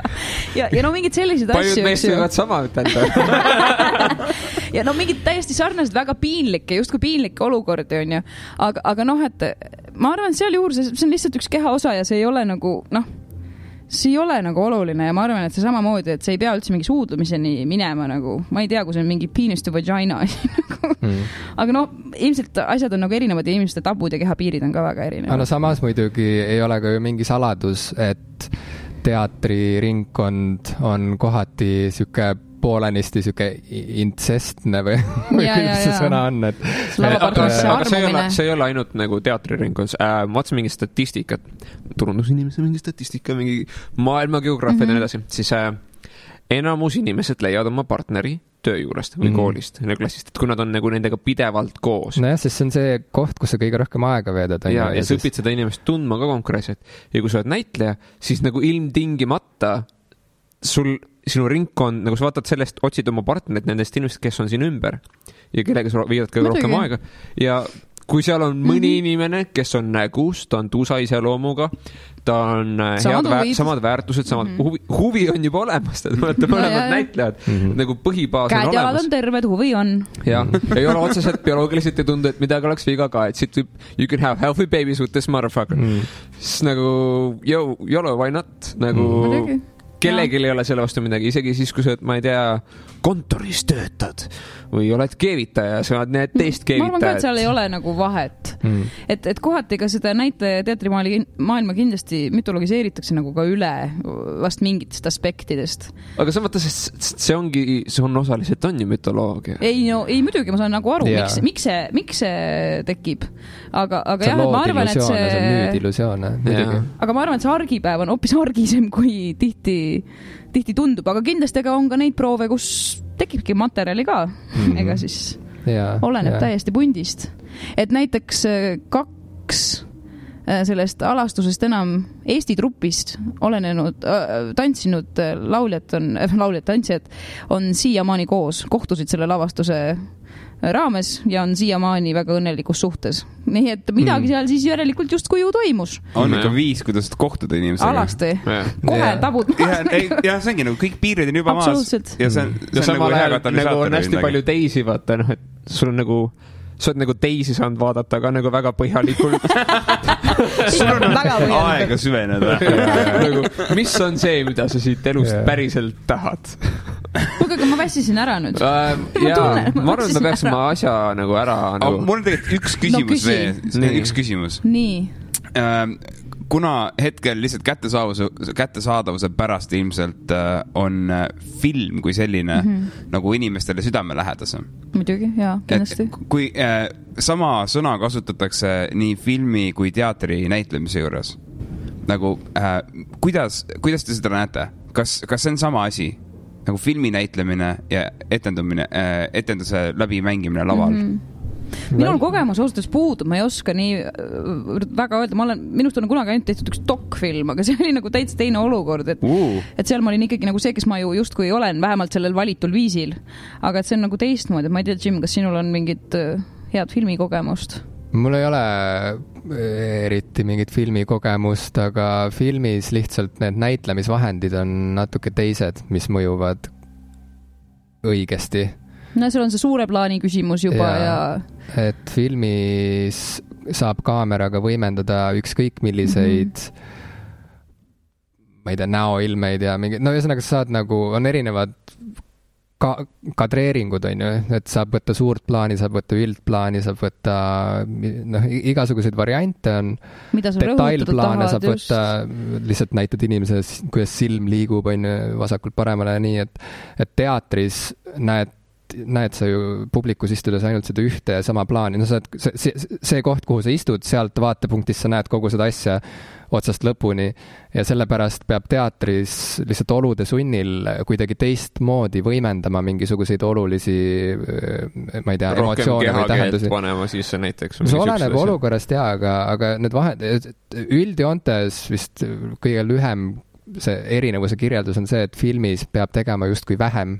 Ja. Et piisab sellest, et sa oled nii-öelda loomulik, et sa lihtsalt kuidagi üritad downplayda nagu seda, et tunduks nagu ja lisaks sul on mitu võtet, vaata, sa ei pea esimese korraga täppi panema, vaid sul on võimalik korrata seda protsessi muidugi.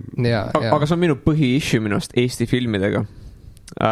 Miks need on minu arust nagu raske vaadata minu jaoks tihti peale, sest näitlejad näitlevad üle, sest nad on harjunud nagu teatrilaval olema. See ongi see, see on see vahe. Meil ei ole ka ilmselt ju võimalik seda haridust puhtalt ainult filmi näitlejana saada, et nagu ma olen aru saanud, siis näitlejana te vist küll mingisuguse ju filmi näitlemise tõed ja nii edasi tavaliselt ikkagi inimesed saavad. Mitte väga, aga kui, siis aina rohkem mõeldakse sellele, minu meelest kas Viljandi Kultuuriakadeemias ei ole praegu koguni terve kursuse täis inimesi, kes spetsialiseeruvad kaamera ees esinemisele, näitlemisele ja Jaak Prints, kes asub nüüd lavakunstikooli Tallinnas juhtima, tõi ka selle välja, et see on tänapäeva maailmas möödapääsmatu osa näitleja haridusest töökaameraga, et see, ma arvan, et seda teadvustatakse üha rohkem. Aga kui mina käisin tele- ja filmikoolis ja teatrikoolis, siis see ei olnud nagu väga fookuses, ütleme nii, et pigem... Ei, sõnademäng tunds. Ma isegi ei märganud seda. Et ma mäletan, et isegi telefilmikooli ajal nagu me kuidagi olime mures vahepeal, et nagu, mis hetkel me nagu näitlejatega töötamist õpime või kuidas nendega üldse kokku võiks saada või et see siuke, ja näitlejatel olid samad kripeldused, et kuidagi. See ei ole alati olnud jah, nagu osa sellest programmist, aga see loomulikult võiks ju olla. Mul lihtsalt kuskil nagu meenub see, et Hollywoodis väidetavalt hinnatakse väga palju kuskilt näiteks Inglismaalt tulnud inimesi, näitlejaid, sest neil on see klassikaline taust on taga. Neid ei ole sellised, kes mingi, ma kolisin LA-s, et hakata kuradi Hollywoodi staariks, lähen kuskile kohaliku jaama, teen ilmateadet, et siis oma kuradi karjääriredelist kõrgele keppida ennast, et nagu see on nagu teine suhtumine. Aga see ei selge. Ja, aga... Ja selle positiivse noodiga. Ja, tõmbame otsad kokku. Üli fun oli muide teiega vestelda. Thanks, et te tulite. Te olete ka okei. Aitäh. See on parim, mis ma olen saanud. Siiamaani parim kompliment. Ma võtan selle vastu. Aitäh, et kutsusite. Aga palun, viimane asi, mis me peaks tegema, ilmselt nagu kordame üle, et teil on tulemas lavastus. Ja kus seda saab näha ka, et nagu tehke viisakas plaag. Jaa, lavastuse nimi on Saun, füüsiline teater kohtub tantsuga, aga ei tasu selle pärast karta ja räägime siis internetist, sotsiaalmeediast ja tegelikult kõige rohkem inimesest seal vahel ja seda saab näha Kumu Blackboxis. Okay. Nii et kui te avate ühe brauseri ja panete sinna elektrooniline-jumal.ee, siis te avastate kõik selle info, mis peab teieni jõudma ja meid saab jälgida ka Instagramis ja Facebookis ja varsti oleme igal pool. Ei saa mööda vaadata. Ja esietendus on meil vist 8. novembril 2018. Ja sinna on juba, mis teeb südame soojaks, et kuigi oleme turundusaktiivselt on töötanud 3 või 4 päeva, siis see on pooleldi juba välja müüdud esietendus. Nice. Wow. Nii et see juba meile väike pressure.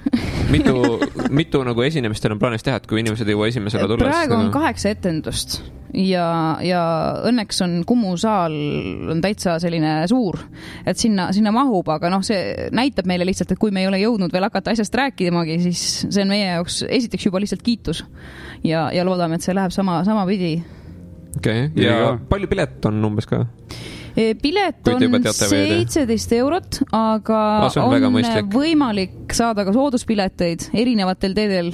Et näiteks ma tean, et kui te olete Tele2 klient, siis võib-olla potsatab teie telefoni üks kood, millega saab odavamalt, seda saab ka võib-olla jagada omavahel. Kui ma ise olen teatrikülastes, mulle meeldib vähemalt neid sooduskoode kasutada.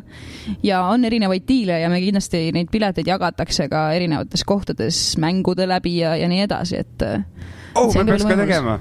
No finally, nagu minge meie turundusjuhi juurde ja rääkige kõik lood ära. Me vist teame teda või? Sten või? Sten on teie turundusjuht.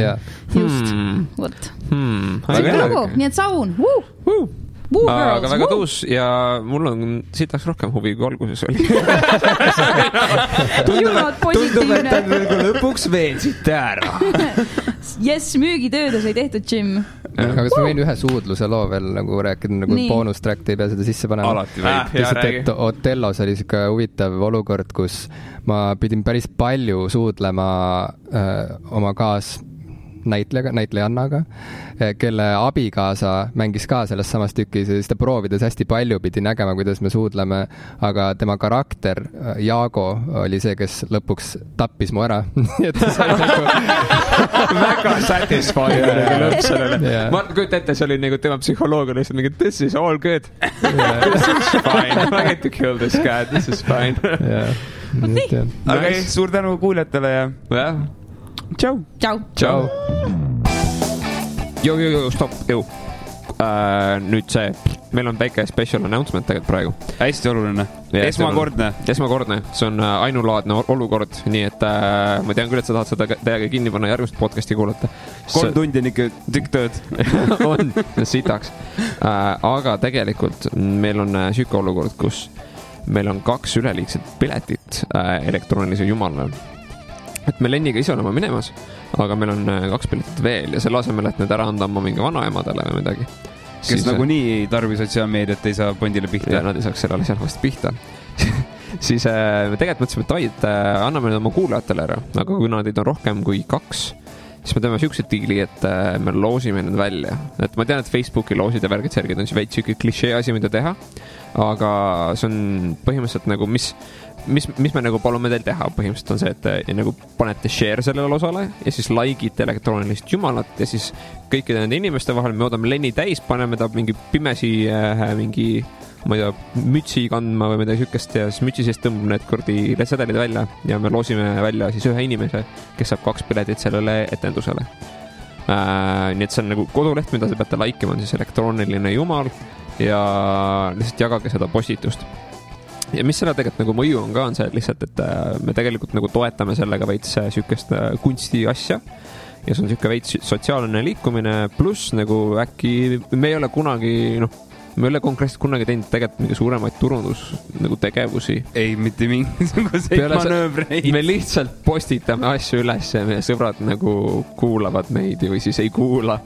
Ja see on nagu esimest korda, et äkki meil on siis võimalus midagi teha sellega enamat, mis jõuda rohkem inimesteni ja inimestele, kellele see nagu loodetavasti ka meeldib. Et me eesmärk ei ole kellelegi mingi kurgust sisse lükata midagi, mida nad enda kohe kuulata, aga... Ja tõepoolest, et kui teile meeldiks võtta osa sellest ilusast liikumisest, mis on elektrooniline jumal, etendus nimega Saun. 8. november on neil siis esietendus. Jep. Ja... Aga neil tuleb nagu mitu seda ka, et põhimõtteliselt, kuidas see nagu välja hakkab, siis nägema ka, et põhimõtteliselt, kui ma kordan uuesti üle, et kui te võtate like elektroonilisele jumalale ja siis share'ite seda põhimõtteliselt osa, siis 25. Oktoobril me põhimõtteliselt selle postituse kommentaarides ütleme, kes võitsid ja siis me võtame teiega isiklikult ühendust, kirjutame teile mingi pesarisse või midagi jõukest.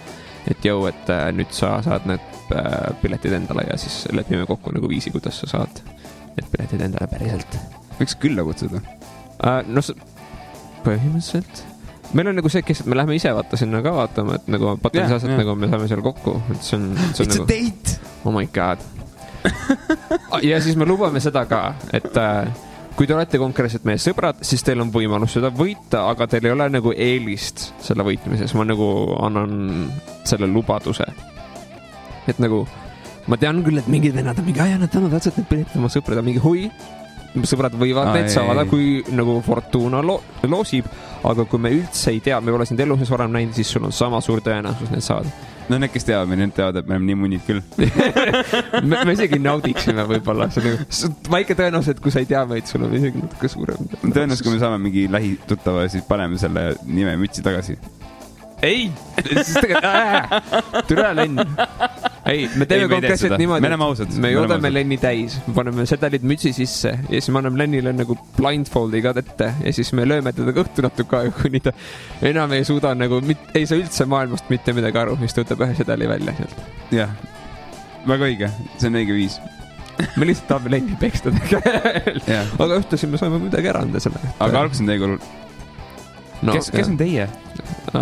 Mina ja Kaupo näiteks. Kaupo on ka motiveeritud sellest kindlasti, ma olen üsna kindel. Anyways, siis veel kord uuesti share ja like elektrooniline jumal Facebookis, Facepatis. See on mingi sotsiaalmeedia teemaline teater, et sotsiaalmeedia on ühel ja siis me kutsume üles neid sotsiaalmeedias osalema.